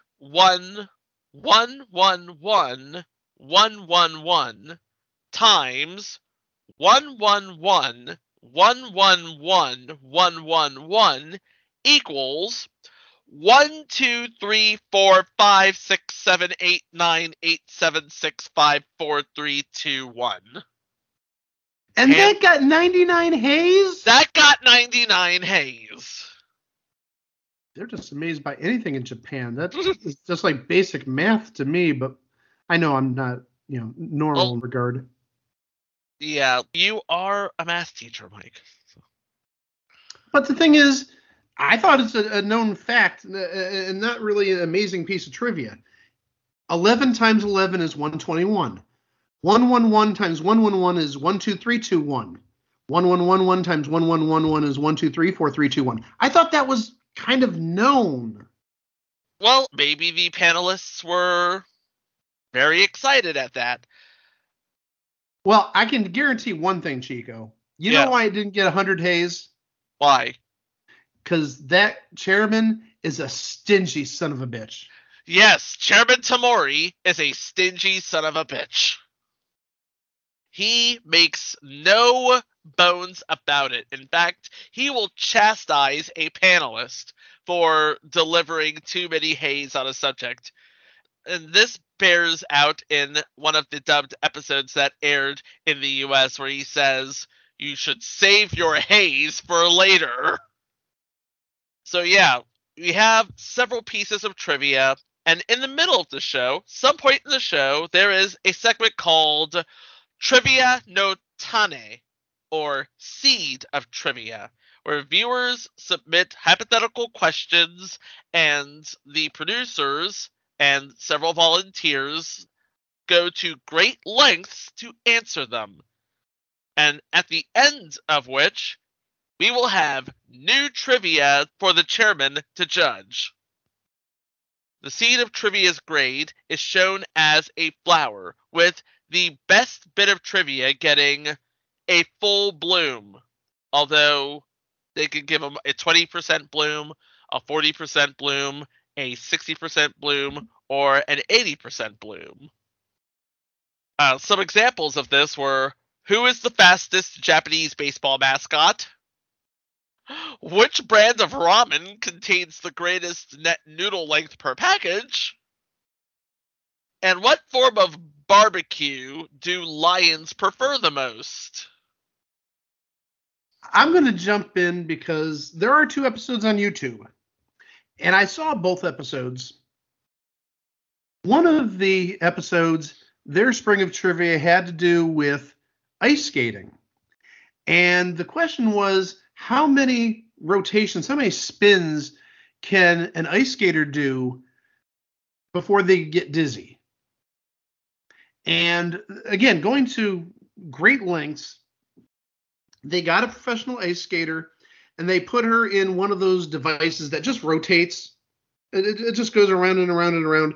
I'm sure you've seen it somewhere on TV where, they spin somebody 10 times and say, okay, go do this, and they're falling over the place. You know what I'm talking about, I hope. Yeah, I know what you're talking about. Okay. So they took this professional ice skater, put her in for, I think it was 10 rotations to start. No problem. 20 rotations, no problem. 40 rotations, no problem. 100 rotations, absolutely no problem. And that was actually on day 1. They actually had to break this up into 2 days. The second day, they actually went to her hometown or wherever she lives and brought this machinery with them and went to a high school gymnasium to perform this experiment. But now they're getting to the big numbers. 200 spins, no problem. 500 spins. absolutely flawless. And I should say, the way they determined if she was dizzy or not, they had her run maybe a 15 or 20 foot length past the spinning chair, and it was probably maybe about 2 feet wide or so. So they gave her a little bit of room, and she didn't fall over. Every time she just trotted over to the goal or the end line or whatnot. 500 spins, did just fine. 800 spins, no problem. They maxed it at 1,000 spins, and they said it took roughly an hour just to do the 1,000 spins. So that tells you how fast it's going. It's probably going about one rotation every 2 to 3 seconds. So, yeah, 1,000 spins.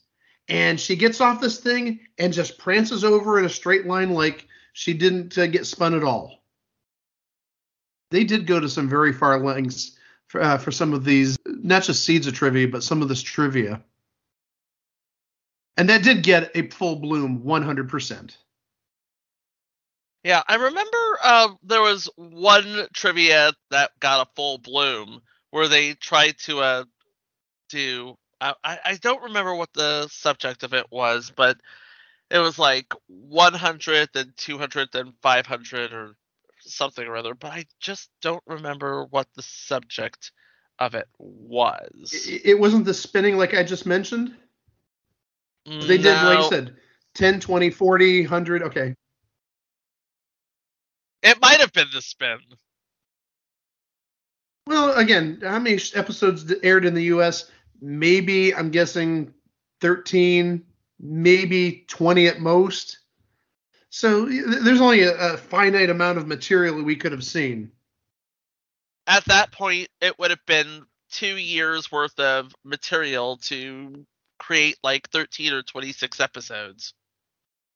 There is also, on the other episode that's on YouTube, a seed of trivia about how long the tortoise and the hare could have conceivably run.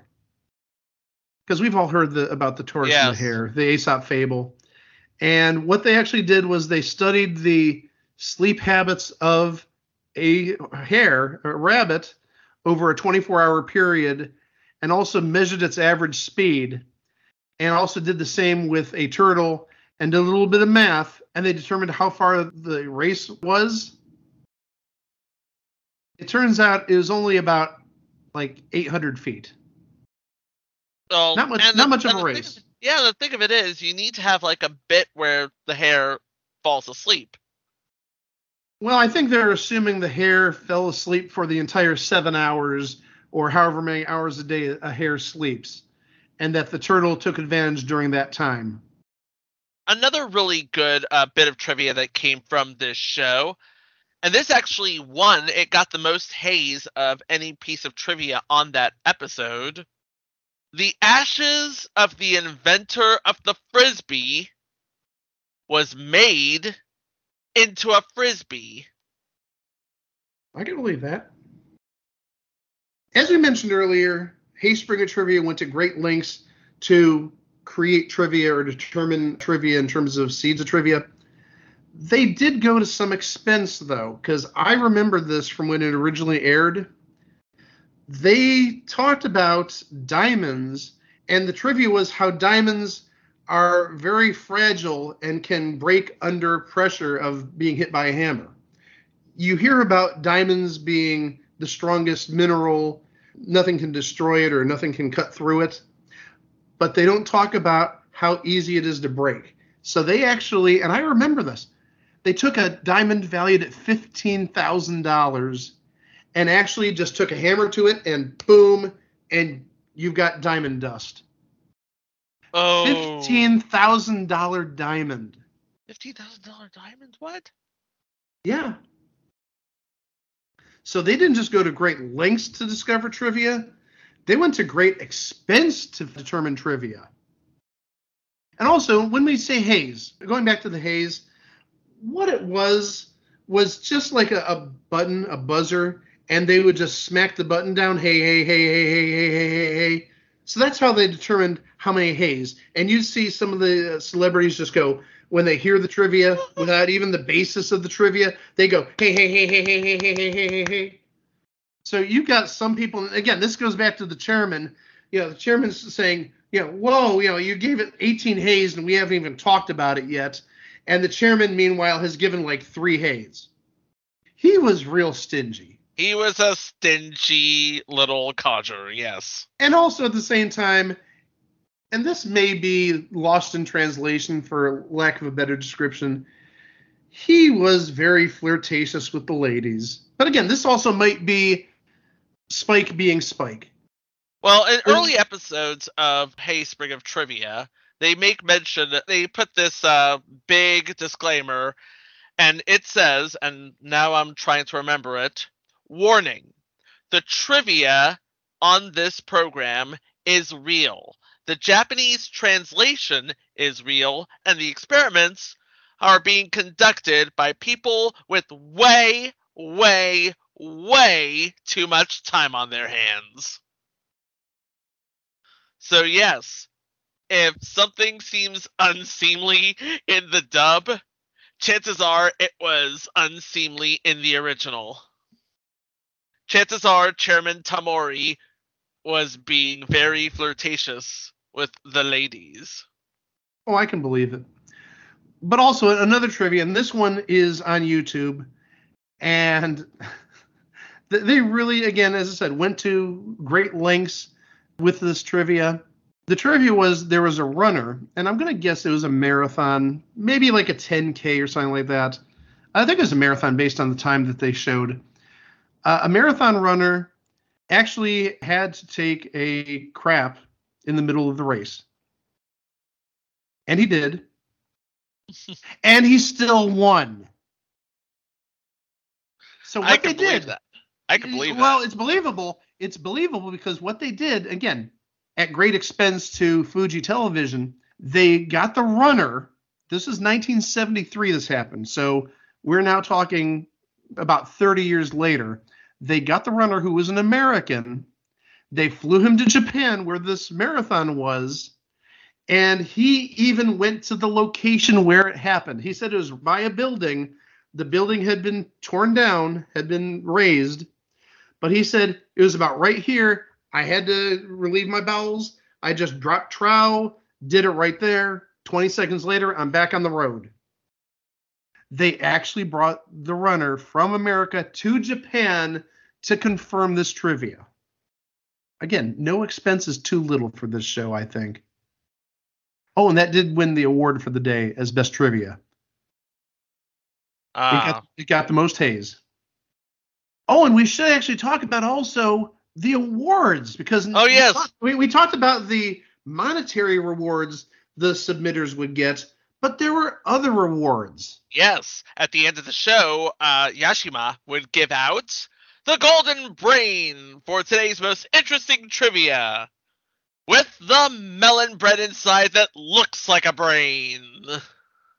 And that's true. He would open up the brain trophy in half. It'd split open in the middle, and there'd be this melon bread, which looks like a brain, inside the trophy. Yes. And also, Taka would give out the Silver Brain, which would be an award for his favorite trivia. It's the same shape, but it's slightly smaller, and there's no melon bread inside. And they've really emphasized it that way on the show. The Silver Brain, with no melon bread inside. In later episodes, the winning trivia would get a small analog clock. Analog in Japan? It was 2005. What do you want? But still analog, not a digital clock? They couldn't have gone down to Sony and said, hey, give us half a dozen digital clocks so we can give them away on this show? And also, another thing that didn't make its way over to the U.S., because by that time the U.S. run would have ended, was a segment of the show called The Bog of Falsivia, where they take a trivia sent in by a viewer that turned out to be false and sink it in a bog. Additionally, they would say, if you use this trivia, you might be called, and then they cut to a cute girl doing something cute, a gravure artist by the name of Tamaki Ogawa, and she would just say the word Usotsuki, which is Japanese for liar. So use this trivia, you might be called a liar. Today I learned what the Japanese word for liar is. Usotsuki. I just want to see the gravure artist. Maybe I'm just a horny old man that way. Her name is Tamaki Ogawa. I'm looking. Oh, lie to me all day, baby. Oh, no! He did not mean to say that. He did not mean to say that, guys. Tell me you did not just say that. No. I meant lie as in not tell the truth, not the other lie. Oh, God. So the show actually ran for 4 years in Japan, like we said. It was a low-budget show that aired after midnight. In fact, they did air some of the more risque, some of the more after-dark material as part of the package that was sent to the U.S. But with its increasing cult status, it ran on prime time after 8 months on the air, which was pretty interesting, pretty cool. And a month after that happened, November 4th, 2004, Fuji announced that 26 episodes of Spring of Trivia would be adapted for broadcast in the US. And this was around the time that MXC and Iron Chef would be two of the most popular shows on all of cable. Of course, Iron Chef was as straight a dub as you could get. MXC was more a comic dub of Takeshi's Castle. This would take the form of the straight dub. It was slightly edited to remove any sort of reference to Japanese culture or Japanese arts and entertainment that would be completely lost on an American audience. They would have to piecemeal the resultant show with segments from other shows, which is why you will watch some episodes and they will have different panelists on each one. This was a straight dub, but they did take some sort of artistic license to make it funny. Now, here's a bit of trivia that I didn't know about it until I did the research on this show. Spike actually wanted to do a US version of Spring of Trivia. Oh, I would have watched the heck out of that. In 2004, in addition to purchasing the rights to air the original Japanese series, Spike purchased the rights to reproduce the program and will start its own series in April, using useless but interesting information to be sent in by viewers in the United States. This is from a copy of the Yomiuri Shimbun that we got from the Vietnamese Internet Archive. The producer's right. The good news is that our Japanese counterparts at Fuji had already produced the essence, the brilliance that you will see week in and week out. It was our job to make sense of it, for us and for you. Like most executives who might license and produce an American version of the show, we neither spoke nor read Japanese, but we loved the food.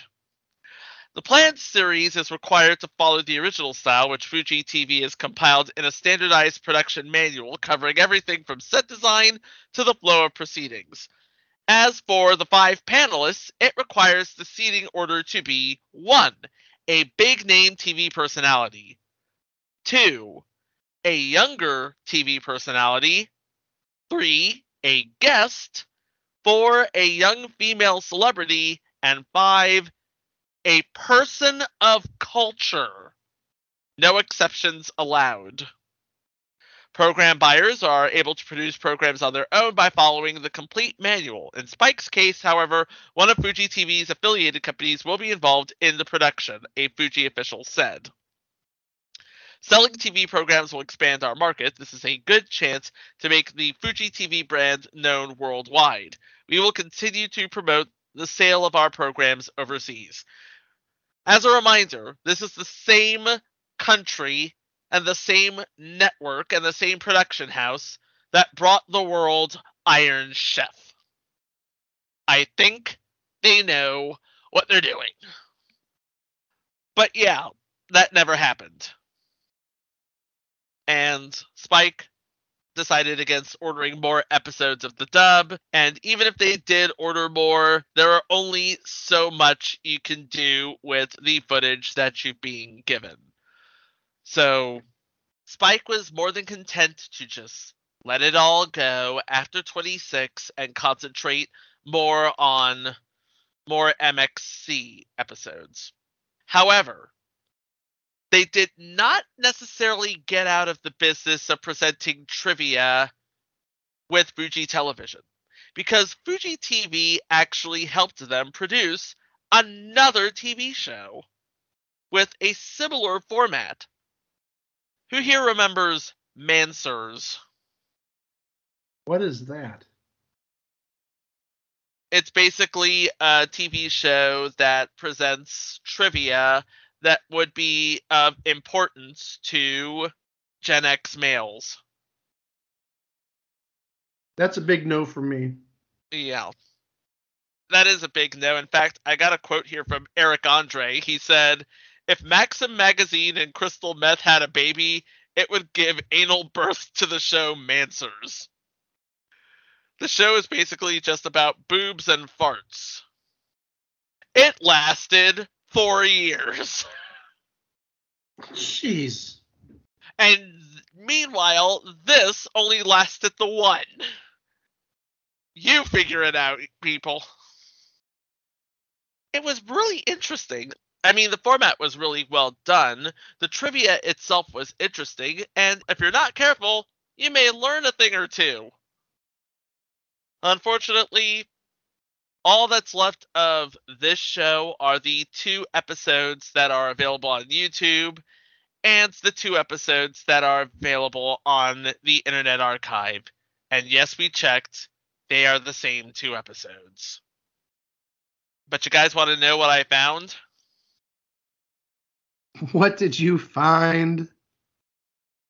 It's time for eBay prices, right, people? Oh, jeez.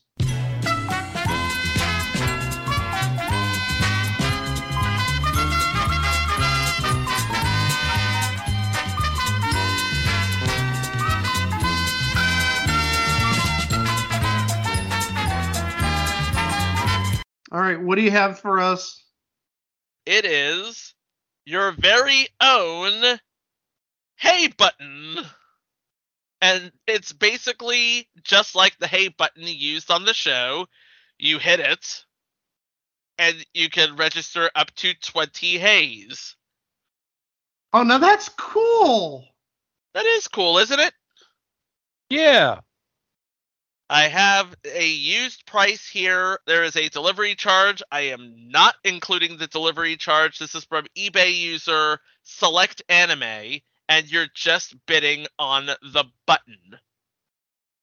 Greg, why don't you go first? $20. $20 for Greg. Mike? That was going to be what I was going to bid.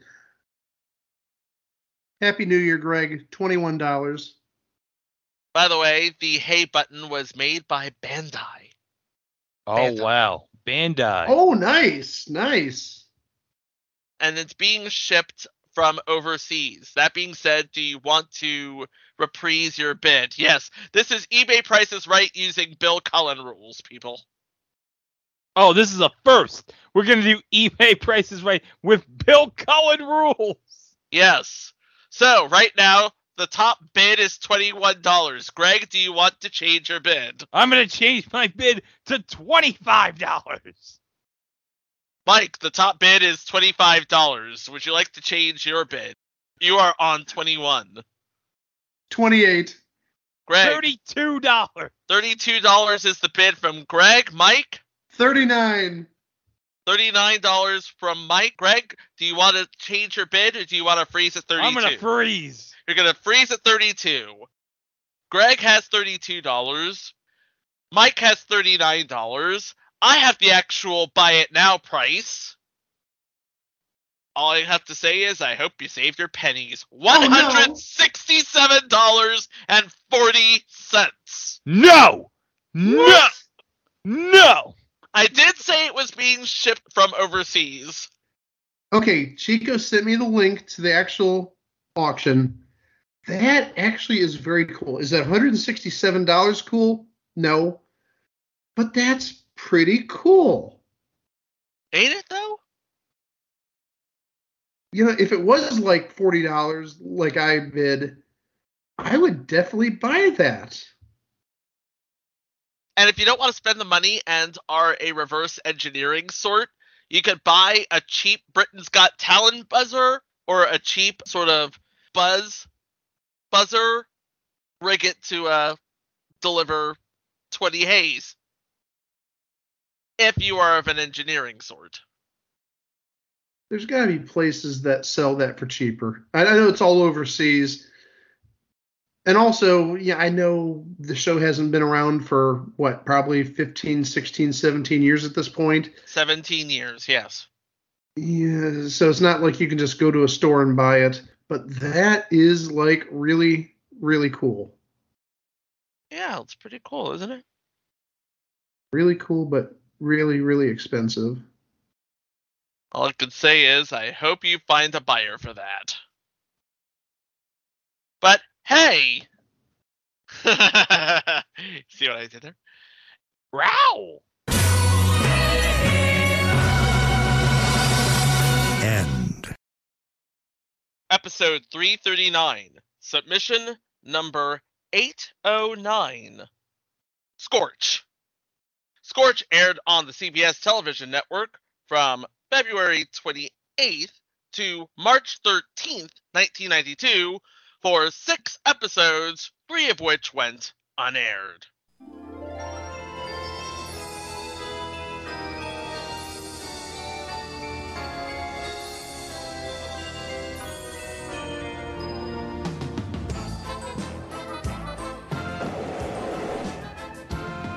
When you wake up with a fire in your belly and your breath feels charred when you yawn and your cave is covered in cobwebs and suddenly 100 years are gone. When it seems as if your surroundings have all been tossed and twirled, remember things happen at the right time and you got all the time in the world. Oh yes. When you fly around in a tizzy and your wings are pumping stale air and you know something weird is happening because everything is different everywhere.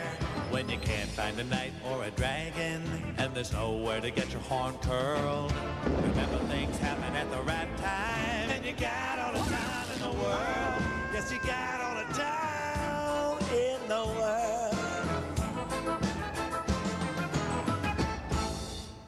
What could you say about family entertainment in the early 1990s? A dragon had a TV show. Not just any dragon, mind you. A 1,300-year-old dragon who lived through the Middle Ages and for some reason managed to find their way into the present day.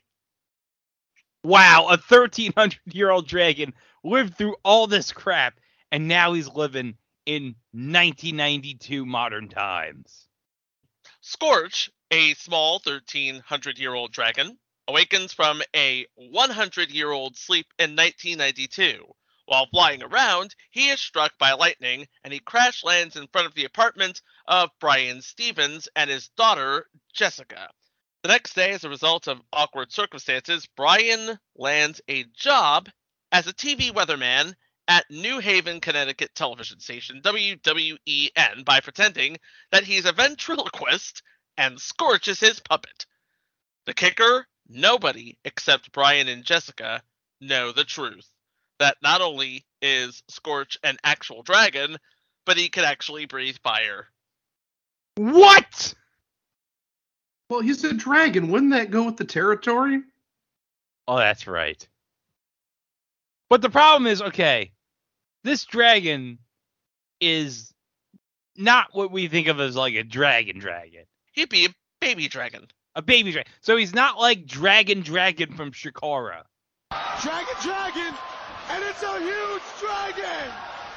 Ladies and gentlemen, we have had a monk, a skunk, a bear, a lion, I believe, a fox, a guy named Sabian, and now a dragon! So, to review, he is not Dragon.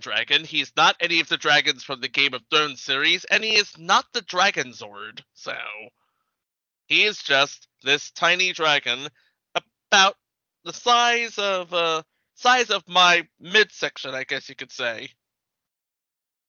Wait, are you also saying he's not the Rappin' Dragon? He's not the Rappin' Dragon either, Mike. Well, it'd be time relevant. Early 90s. Oh, yeah. But this isn't the first time we've ever seen Scorch, mind you. Because Scorch was the creation of one Ron Lucas. Of course, Ron Lucas is a stand-up comedian and ventriloquist in his own right. He began his career in El Paso, Texas. At 21, he began touring the country as he was hired by the Billy the Kid clothing company. They hired him to tour the country with a Billy the Kid puppet. But it reinforced his dream of being in show business, so he decided to experiment with a whole lot of puppets. I believe one of his puppets was like an old man puppet, if I'm not mistaken. By the way, aside from being a comedian and a puppeteer, you have seen Lucas in such shows like Super Dave, Night Court, LA Law, Nip Tuck, and Silk Stockings. Did the puppet play the man meat that week? I knew you were going to ask. The answer is no. Oh, darn. Well, also, I think we need to add, I think where he got his biggest exposure, he was a semi-regular on Match Game in 1990. Yeah, that was some time after he won the Showtime Laugh-Off competition. By the time Scorch came around, Ron Lucas was a known commodity. A known entity, if you will. But interestingly enough, he never appeared on this show. Although he did voice Scorch, so there's something. So, who played the straight man to Scorch's jokes? Well, in all 6 episodes, there are only 6 people, including Ron Lucas, who does the voice of Scorch, obviously. Playing the role of Brian Stevens, the weather person, is Jonathan Walker, who is best known as... oh gosh. He played Senator Cherry in the Daredevil series. So there is a Marvel Cinematic Universe connection there. Will he be on Daredevil Born Again? Probably not. Oh, that's a shame. Yeah. At this point, Mike sends a link to Greg and Chico to an article from Boys Life magazine. I mean, it's just a little like how it'd be a ventriloquist, but also I added it because, Greg, if you go to the next page, there's an ad for the PlayStation Vita. Oh, that's terrific. That's wonderful. That's absolutely for wonderful. The PlayStation Vita next to an interview with Ron Lucas. Oh, no, it's not an ad. I'm sorry. It's an article, and they the first thing it mentions, it's about video games, and the first thing they talk about is the Vita. Racers. Oh, you're looking at it. Okay. Yeah, so I guess what you're trying to say is it is an advertisement disguised as an actual article. Hey, when my brother had a subscription to Boys Life magazine when he was like 9, I remember like one of the ads in it was like this big full-page ad. Remember the Tengen NES games? I do remember the Tengen NES games. Oh, yeah. I looked at that ad and I just stared at the black cartridges and I was like, how in the world did they make these NES cartridges look like that? And then it turned out that Tengen made them illegally to get around the Nintendo lockout system. Yes, Gaming Historian has a whole rap about that, and it's actually pretty good. I'm going to add 2 more things about boys' life since I was in the Boy Scouts and Cub Scouts back in the day. Uh-huh. One, my favorite issue ever, and I don't have it anymore, unfortunately, was when they profiled Dwight Gooden. So this would have been probably about 85, 86. Oh, yeah. But also Greg's. Yeah. We talked about the Spider-Man game for the Atari 2600. Yes. That's where I first saw it, and I said, I want that video game. Oh, well. And then 30 years later, I live to regret it. Oh, by the way, I haven't mentioned this yet, but do you know I met Doc Gooden again for like the 3rd or 4th time like 2 weeks ago? Was that when you got all the signing? Oh, yeah, because I didn't mention this here on the podcast. But, okay, Dwight Gooden, Mookie Wilson, Howard Johnson, Bobby Ojeda, and Wally Backman were all doing a signing at the Hicksville Mall. And I went to that signing, and the reason I went to that signing is my brother is a big fan of 87 Tops. So I got like 5 87 Topps cards, and I had them all sign them. And also as a bonus, I got like a photo op with all 5 of them. So I love the 87 Tops. Oh, the wood grain. Wood grain. Now you see, I don't like the bottom. Nice. I don't like the wood grain. I'm sorry, I don't like that. Even though they did a really good job this year, because some of the inserts in 2022 Tops were retros back to 1987. You had current players on the 1987 design. No, I'm not a fan of the 1987 design. I'm sorry to say that. I did get a cool 87 Topps retro Max Scherzer refractor recently. Oh, very nice. Even though I don't. Oh, good for you. Even though I don't collect refractors, but yeah, I shook Doc's hand. It was a time in my life 2 weeks ago. But okay, we're not here to talk about Tengen NES cartridges. We're not here to talk about Dwight Gooden. We're not here to talk about Spider-Man on the Atari 2600. We're here to talk about Scorch. Playing his daughter Jessica, that is Brian's daughter Jessica, is Ray Silver Smith, who is a That Child actor from That Thing from 91 to 96. She doesn't do much acting anymore. Playing Allison King is Brenda Strong, who was best known as Mary Alice Young on Desperate Housewives. I believe we have talked about her in the past on this show. Yeah, well, you can bring up Desperate Housewives, but to me, she'll always be Sue Ellen Mischke, the braless wonder on Seinfeld. And by the way, guys, she was in an episode of Silk Stockings. Was she a braless wonder on that? Gosh, we can only hope so, maybe? Well, she played a character named Candy Grayson on Silk Stockings, so use your imagination. Candy Grayson. Yeah. But yes, she was also... Oh, there you go. She was a Miss Speedway in previous entry Misfits of Science. Oh, she was also on 4 episodes of Twin Peaks. That's right. She played the assistant to David Warner's character in Twin Peaks. That's right. David Warner and Brenda Strong shared the same screen.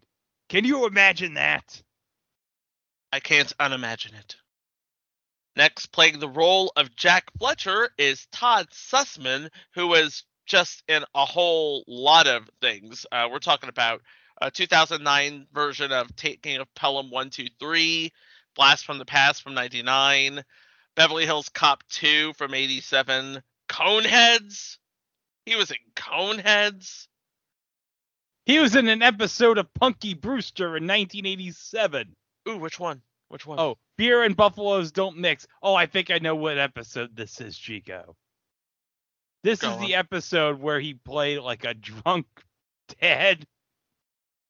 This was like this very special episode dealing with alcoholism, if I recall correctly. Yeah. Yep.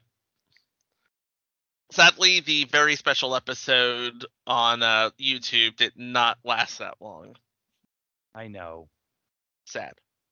But we did get the episode of Punky Brewster about the Challenger explosion, where Alan thought that they'd be rescued by Mr. T. Alan, why? Again. We also did talk about Todd Sussman previously because he was on an episode of Here's Boomer. He was on an episode of Here's Boomer. Oh, and he was also on an episode of Boys Will Be Boys / Second Chance. And he was a regular on Future Entry Star of the Family, which was his gig right after Here's Boomer. And rounding out the cast as the anchor person, Howard Gurman, is John O'Hurley, who is known for hosting To Tell the Truth and Family Feud, and nothing else. Okay, fine, he was Jacobo Peterman on Seinfeld. Mike actually met John O'Hurley once upon a time. 16 years ago, yeah.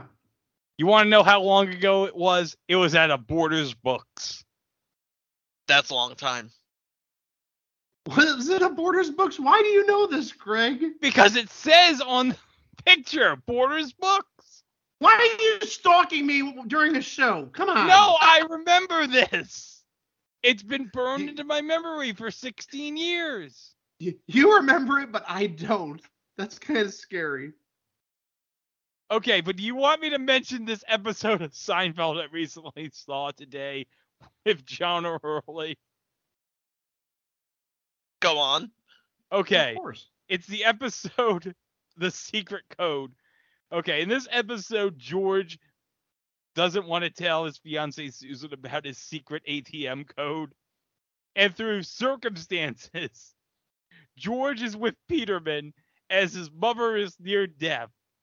So while he's away, George secretly tells his dead mother, just between you and me, and I know you're probably not going to hear this, my ATM code is Bosco. And then she wakes up, and Peterman's in the room like, Mother, what are you going to say? You want to know what it is? It's Bosco. You know, the chocolate syrup. I love that stuff. I pour it in milk. It's my favorite drink.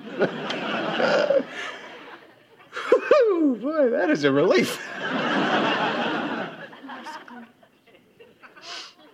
Bosco. Bosco. Mama? Quiet, quiet. It's a secret. Bosco! Bosco! Shut up. Just stop. What are you trying to say? Bosco.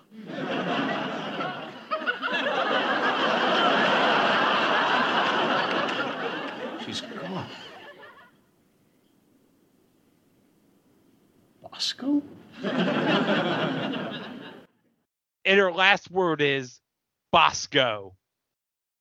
And he's like, Bosco? And for the record, Bosco is for the drink, not the Looney Tunes character. I remember that drink. Vaguely, but I remember it. Oh, wait. Do you know who also was in that episode of Seinfeld, guys? I'm looking at the guest cast list. Louis Arquette.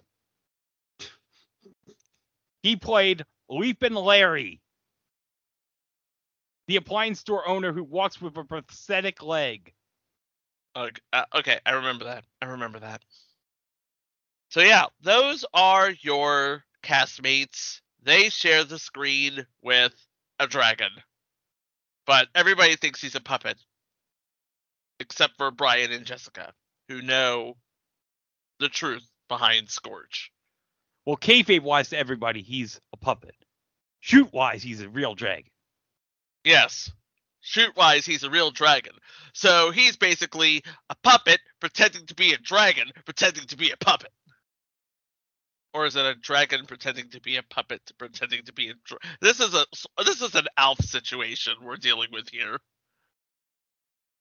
Everybody knows he's a puppet, but he's to be treated as a real dragon. Partly because, like we said before, he breathes fire. So, what kind of trouble can a dragon from the Middle Ages get into in 1992 Connecticut? Shall we? We begin, as we always do, with the pilot. Scorch oversleeps and wakes up in current America. He befriends with actor Brian and his daughter Jessica. Scorch convinces him to take him to the job interview too. They're hired as weathermen / ventriloquist and dummy. I'm sorry, this is so stupid. They get hired as a weatherman / ventriloquist and dummy. Are they going to do the weather together? Yes. Hey, what's the weather today in New Haven? No. Oh my gosh, this is ridiculous. And that is exactly why they're hired, because it's ridiculous. Have you ever seen on the news the weatherman with a ventriloquist dummy? Have you ever seen that ever? No, I haven't. Maybe they thought, well, this is going to be a first. We're going to have a weatherman with a ventriloquist dummy. We're going to start a new trend in television. And we wonder why this lasted 3 episodes. The first thing that came to mind is I could see like SportsCenter doing this. Well, just to bring up ratings. Oh, look, here's our new anchor, Scott Van Pelt, and his puppet, Felty, or something like that. No, you know Kenny Mayne would have had a puppet. No, Kenny Mayne would have had a puppet who is more animated than he would be. Hey, Scott Van Pelt, look at LeBron James. He has such a cavalier attitude on the court. Doesn't work in the SportsCenter. I'm sorry. No. Id meet ego. Anyway, we have a big name on this episode. Really big name. Playing the role of Mrs. Edna Bracken, Rosemary from the frickin' Hollywood Squares, y'all. Have we talked about Rosemary in the past? I honestly don't know if we have, unless we talked about her in the Hollywood Squares finale, but she wouldn't have been on that, I don't think. I don't think we mentioned her outside of like the year in review when we did an in memoriam about her. So this is probably the first time proper. Except she was dead in 2017, and this podcast only goes as far back as 2018?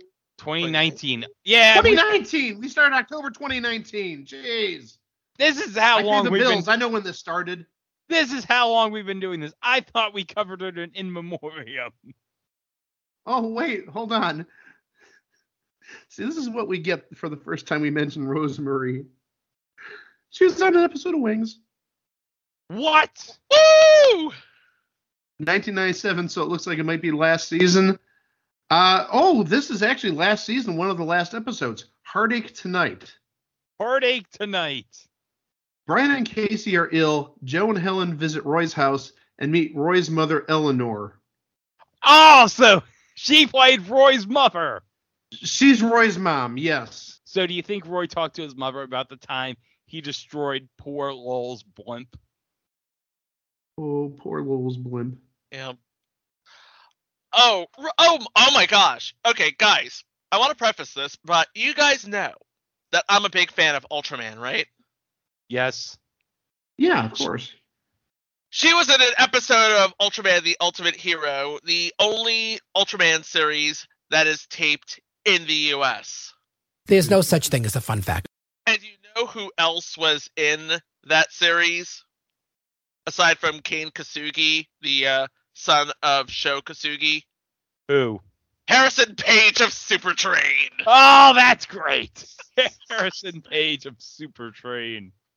It always comes back to the Super Train. Damn right it do. But yeah, suffice it to say, Rosemary's been in everything, and we love her. Episode 2, Dragon Flu. Brian and Scorch are supposed to give an award. The award is for Man of the Year to their boss. Shortly before that event, however, Scorch gets the Dragon Flu, which includes various negative side effects that would make for a very bad and a very embarrassing speech. The Dragon Flu. Yeah, symptoms include amnesia, unconsciousness, coughing, swearing, and barking. Coughing, swearing, and barking. Okay. I'm checking out. Thank you. How did this show not get 5 seasons? I don't. Oh, we will get to that. I have an idea, but we will get to that. Oh my goodness gracious. Oh my goodness gracious! Of all the dramatic things I've ever seen. I don't think since Mr. Bogus we've had an episode as great as this. Playing the role of the boss is an actor by the name of I.M. Hobson, who sadly is no longer with us. He died in 2003. But he was in 1992's Dracula, 1982's Annie, and he was a businessman on an episode of Seinfeld. Oh, that's great. More Seinfeld connections. Hey, guys. What? Let me guess. Hold on a second, Mike. Take a guess. Was he on an episode of Silk Stockings? No. This has nothing to do with him. Oh, good. This episode is on YouTube. Oh, that's fantastic. So, if you're still hungover like 7 days after New Year's and need something to tide you over, it's in 2 installments, 2 parts on YouTube. It was uploaded 11 years ago. Oh, my gosh. 11 years ago. Well, you know what? Whoever uploaded this 11 years ago, we thank you. Thank you, Beastover. Oh, by the way, now you probably don't recognize the name I.M. Hobson, but remember the Blind Dates episode from season 2 of Saved by the Bell? By the way, there was an episode of Zach Morris's Trash on that episode. He was the teacher du jour. Oh, okay. Dominant genes and recessive genes, not to be confused with blue genes. Enough humor. Episode 3. You gaslight up my life. Oh dear. Scorch is on the title page of a magazine. Everyone is surprised, but happy, except for Howard. He thinks he should have been on the page, so he decides to kidnap Scorch. Uh-oh. Susan, I can't believe it either. Why would anyone want to kidnap poor Scorch? I don't think this is the last episode that aired. That means he's going to have to remain motionless while dealing with Howard. How is he going to communicate with anybody? How is anybody going to know where he is? Wait a minute. He's a shoot dragon, right? He's a shoot dragon. Okay, so he probably could escape and go to a payphone and take a call. Probably. But then what would happen if someone saw him? Like walk to the payphone? Then we'd have a problem. Or fly to the payphone. Then, of course, we'd have a whole serious situation here. With a living dragon. Hey, isn't that the puppet from television? Hey, guys. Yeah. Beastover uploaded this episode, too. Oh, that's terrific. Doing yeoman's work, this person. He's got actually all 3 episodes. Oh, he All diligently 3 aired taped episodes, all I'm 3. He taped all 3. Oh, I know what I'm doing after New Year's Eve. I'm going to watch these episodes. We're going to watch all the episodes of Scorch that were aired after we're done binge watching all the Mr. Focus episodes. I want to hear Scorch give that speech loaded with profanities. Oh my gosh. I'm with Greg. This should have aired at least 5 seasons. This should have been as big as Alf. You're right. You've come around on this. How did this show last 3 episodes on the air? This is crap. Well, like Chico said, there's reasons. We'll get to them later, I'm sure. Okay. Now, I thought this was going to be the weakest of the 3. This is best of the 3.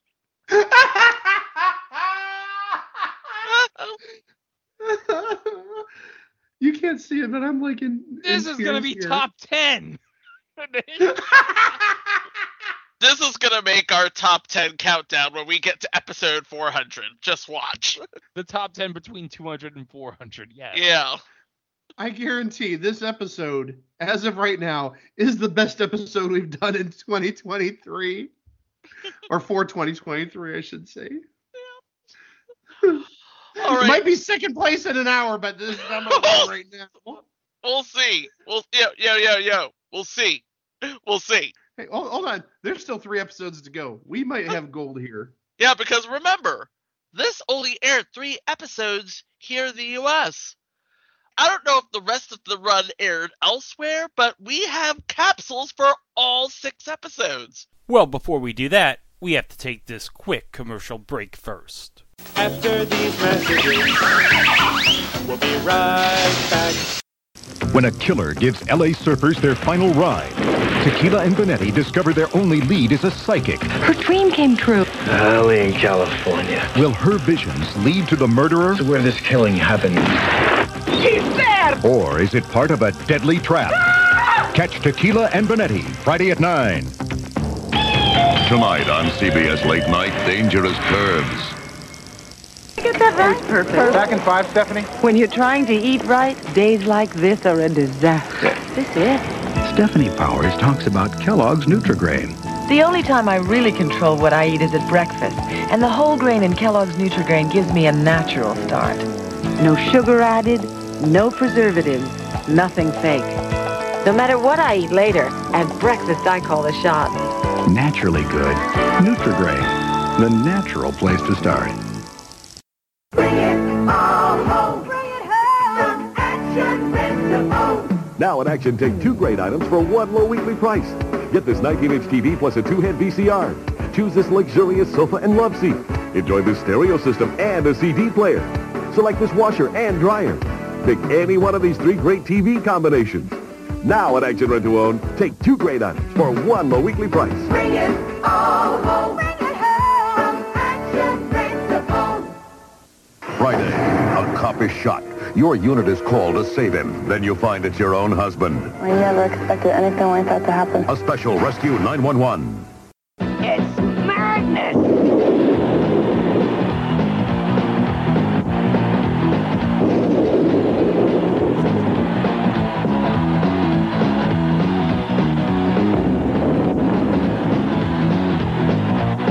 March Madness, the tournament on CBS.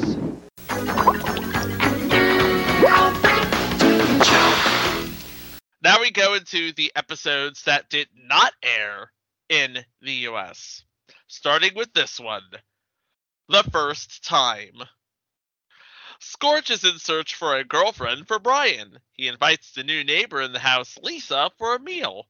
Old dragon that he is not all too familiar with the current table manners of the 20th century.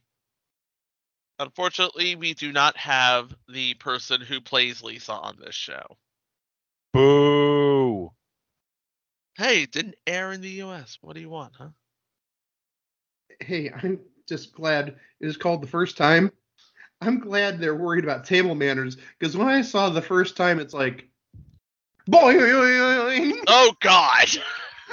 Well, that's what I thought it was going to be about. It's 1992. People are a little more open-minded. Who cares about table manners? It's more bed manners that I thought were going to be important. Yeah, first date, you never know. True.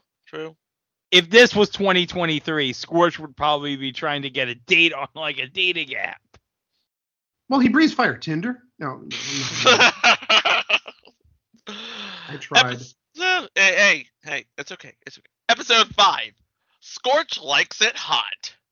Oh, yeah, Scorch likes it hot. We started with The First Time. Now, apparently, he likes it hot. Yeah, this should have been the second part of a 2-part episode with The First Time. This should have been a crossover with Silk Stockings. So, a psychologist wants to help the TV network and suggests getting a female puppet for Scorch. In the end, they decide to dress up Scorch like a girl. Get it? Because some like it hot. Oh my gosh. Scorch and drag. Why did this not go more than 3 episodes? Like, this was 16 years before RuPaul's Drag Race. Scorch was a progressive TV show. By the way, the psychologist, of course, Dr. Joyce Brothers. Oh, of course. Because of course. This was before being known for being known was a thing. But you know what? Some people best know Dr. Joyce Brothers for the $64,000 question. I'm sorry. When I think of Dr. Joyce Brothers, I think of the baseball announcer scene from The Naked Gun. Thank you so much. And Dr. Joyce Brothers. And the final episode, Money, Money, Money! Scorch discovers the Home Shopping Channel. He buys things on TV with Brian's credit card worth $1,160 US. When it turns out that he actually maxes out the credit card, Scorch tries to make some of Brian's money back by inviting everyone from the station to a poker game. Why did this only last 3 shows? If this was set like later in the 90s, it would revolve around, and as we're recording this, R.I.P. Don West. You could have had an episode revolve around Scorch trying to buy all the Mark McGwire rookie cards on the Shop at Home network. He could have bought all the junk wax cards from that time. Ooh, a Frank Thomas 1990 Topps rookie. Those are rare. They're not rare. Hold on a second. You mentioned Frank Thomas, so... Oh, no. No, why did I should have gone with somebody else. Why did I do this? What the hell is that? That's eugenics. Okay, I'd like to retract the name Frank Thomas and put in Ken Griffey Jr. But what if it's the Upper Deck 89 rookie? Don't put in all these variables, okay? Okay, in that case, we're going to change it. It's not a Frank Thomas Topps rookie card. It's his Leaf rookie card. The one card of his from that time that has value. Are we getting too geeky on sports cards now? Just geeky enough. Well, you know, there's one other thing he could have bought from the Home Shopping Channel besides junk wax era baseball cards. Capodimonte sculptures. And cubic zirconium. Normally we'd ask where the show went wrong, but I think it's pretty obvious, but I'll go into it. Obviously, I have to go into it, because first thing we had to do is look at the schedule, right? Scorch aired Fridays at 8 on CBS. Oh, I know where this is going. Yeah. I think we both do, yeah. Urkel, Matlock, and John Walsh. Ooh.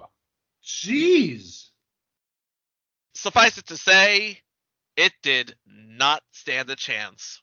And frankly, if it was on a night, because CBS completely reprogrammed Friday night mid-season 1992, they had 4 new shows. One of which we're covering right now, another one of which we're going to cover later this year. I'm not going to say when, but later this year. Because at 8 o'clock was Scorch, followed by Fish Police, then Tequila and Benetti, and they rounded out the night with Hearts Are Wild. What in God? Oh my gosh. What in God's name is Hearts Are Wild? I have no frickin' clue. Let me just take a look from TV Tango here. Apparently, an anthology series. Well, it's not on the list, so I might as well type it in now. Might as well. It's an anthology series that takes place at Caesar's Palace. Oh, it's Caesar's Palace. Yeah. Yeah, this kind of sort of sounds like Love Boat-ish, Fantasy Island-ish, but it happens at a Las Vegas casino. So it's basically Hotel if it were in Vegas. It's too bad this didn't last another year, guys, because then they could have had a special episode with the WWF at WrestleMania 9. Say, Greg, just get out of your system. And we could have had a cameo from Giant Gonzalez. I'm just going to let Greg talk. I'm just going to let him talk. Now, wait a second. I wasn't expecting Giant Gonzalez. I was expecting a Caesar's Challenge reference. Well, wait a minute. Wouldn't it have been great if episode of Caesar's Challenge there was a cameo from Giant Gonzalez? And Giant Gonzalez was getting all the balls from the bonus game. And he was reciting all the letters like, E, I want the L. I want your L. Boy, guys, multiple references to Giant Gonzalez this week. What the heck is going on? Oh, and I should add, taking a look at IMDb about Hearts Are Wild. Greg? Oh my gosh, we're pulling out all the hits right now. Diana Muldaur was on an episode. Play it. We haven't played it in a while. I really don't want to talk about it.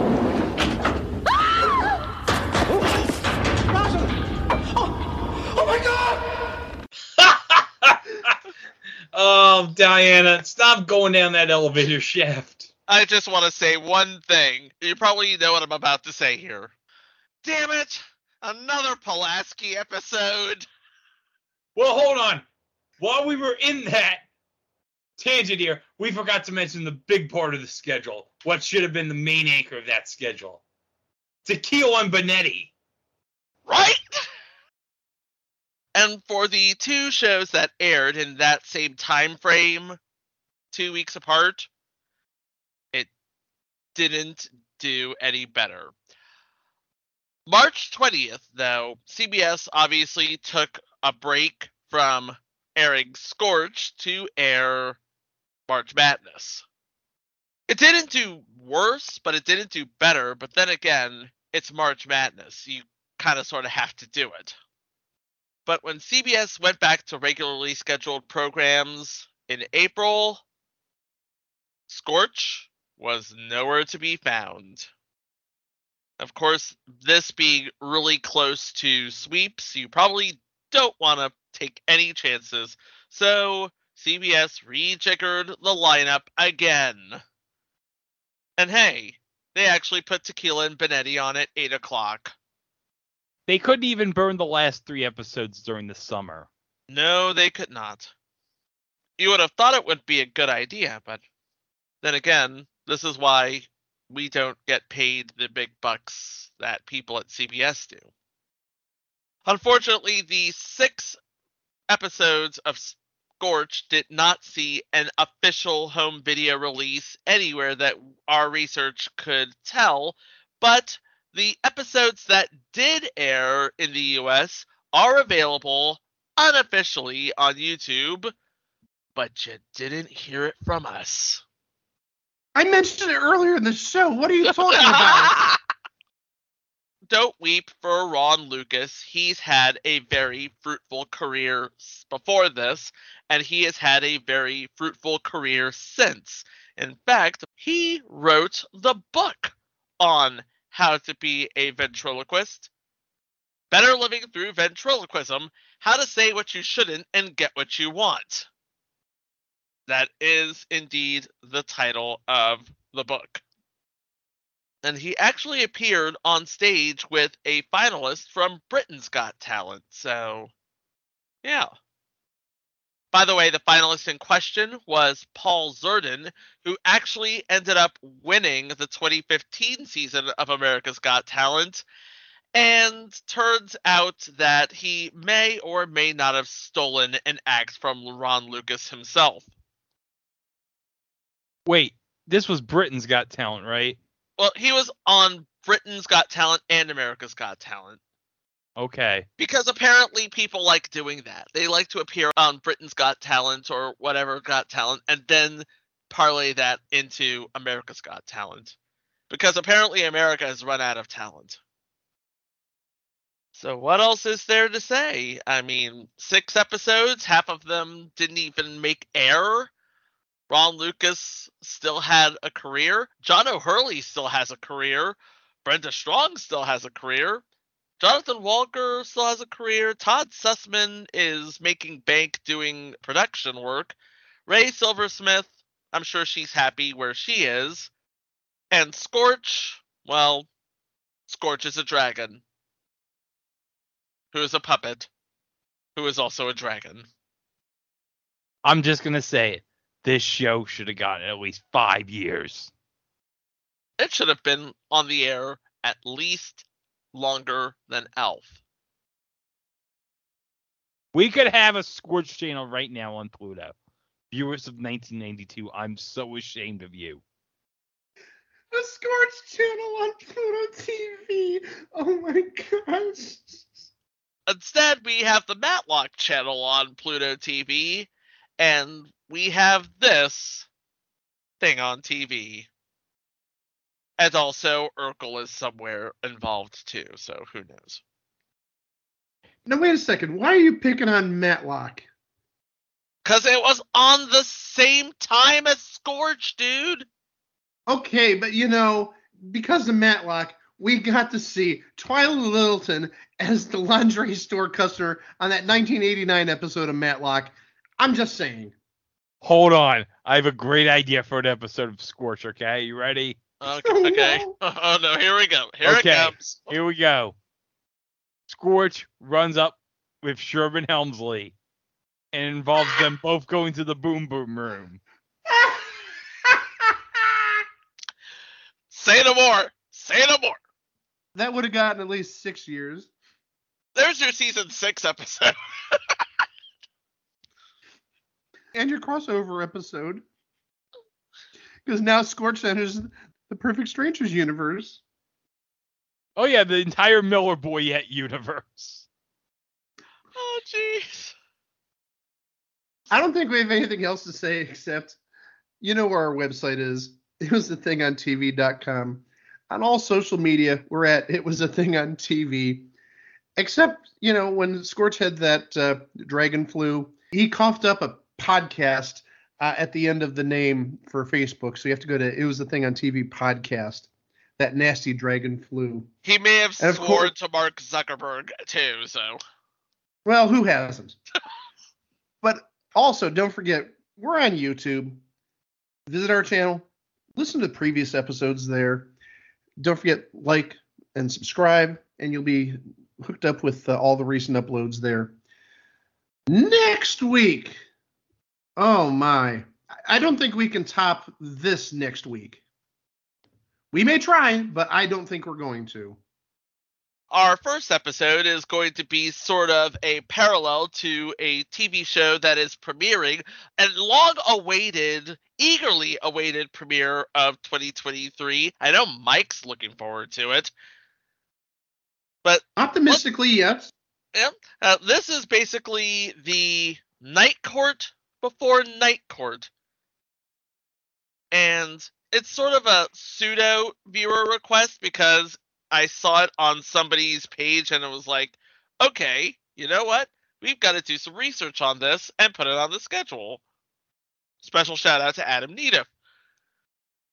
But then, the next episode, because your boy is celebrating a birthday, and because your boy is celebrating a birthday, he is playing his Money in the Bank.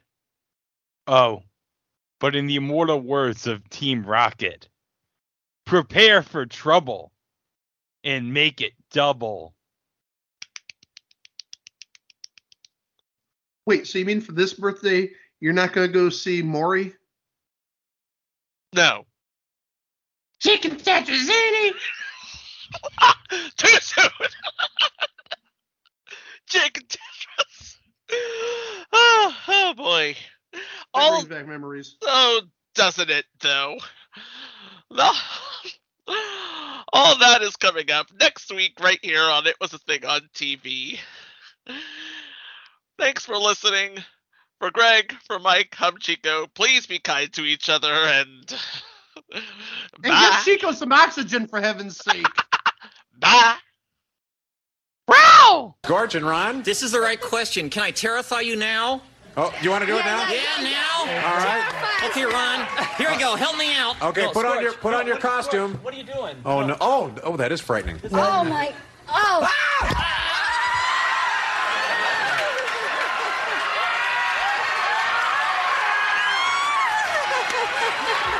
Now, Scorch. Yeah.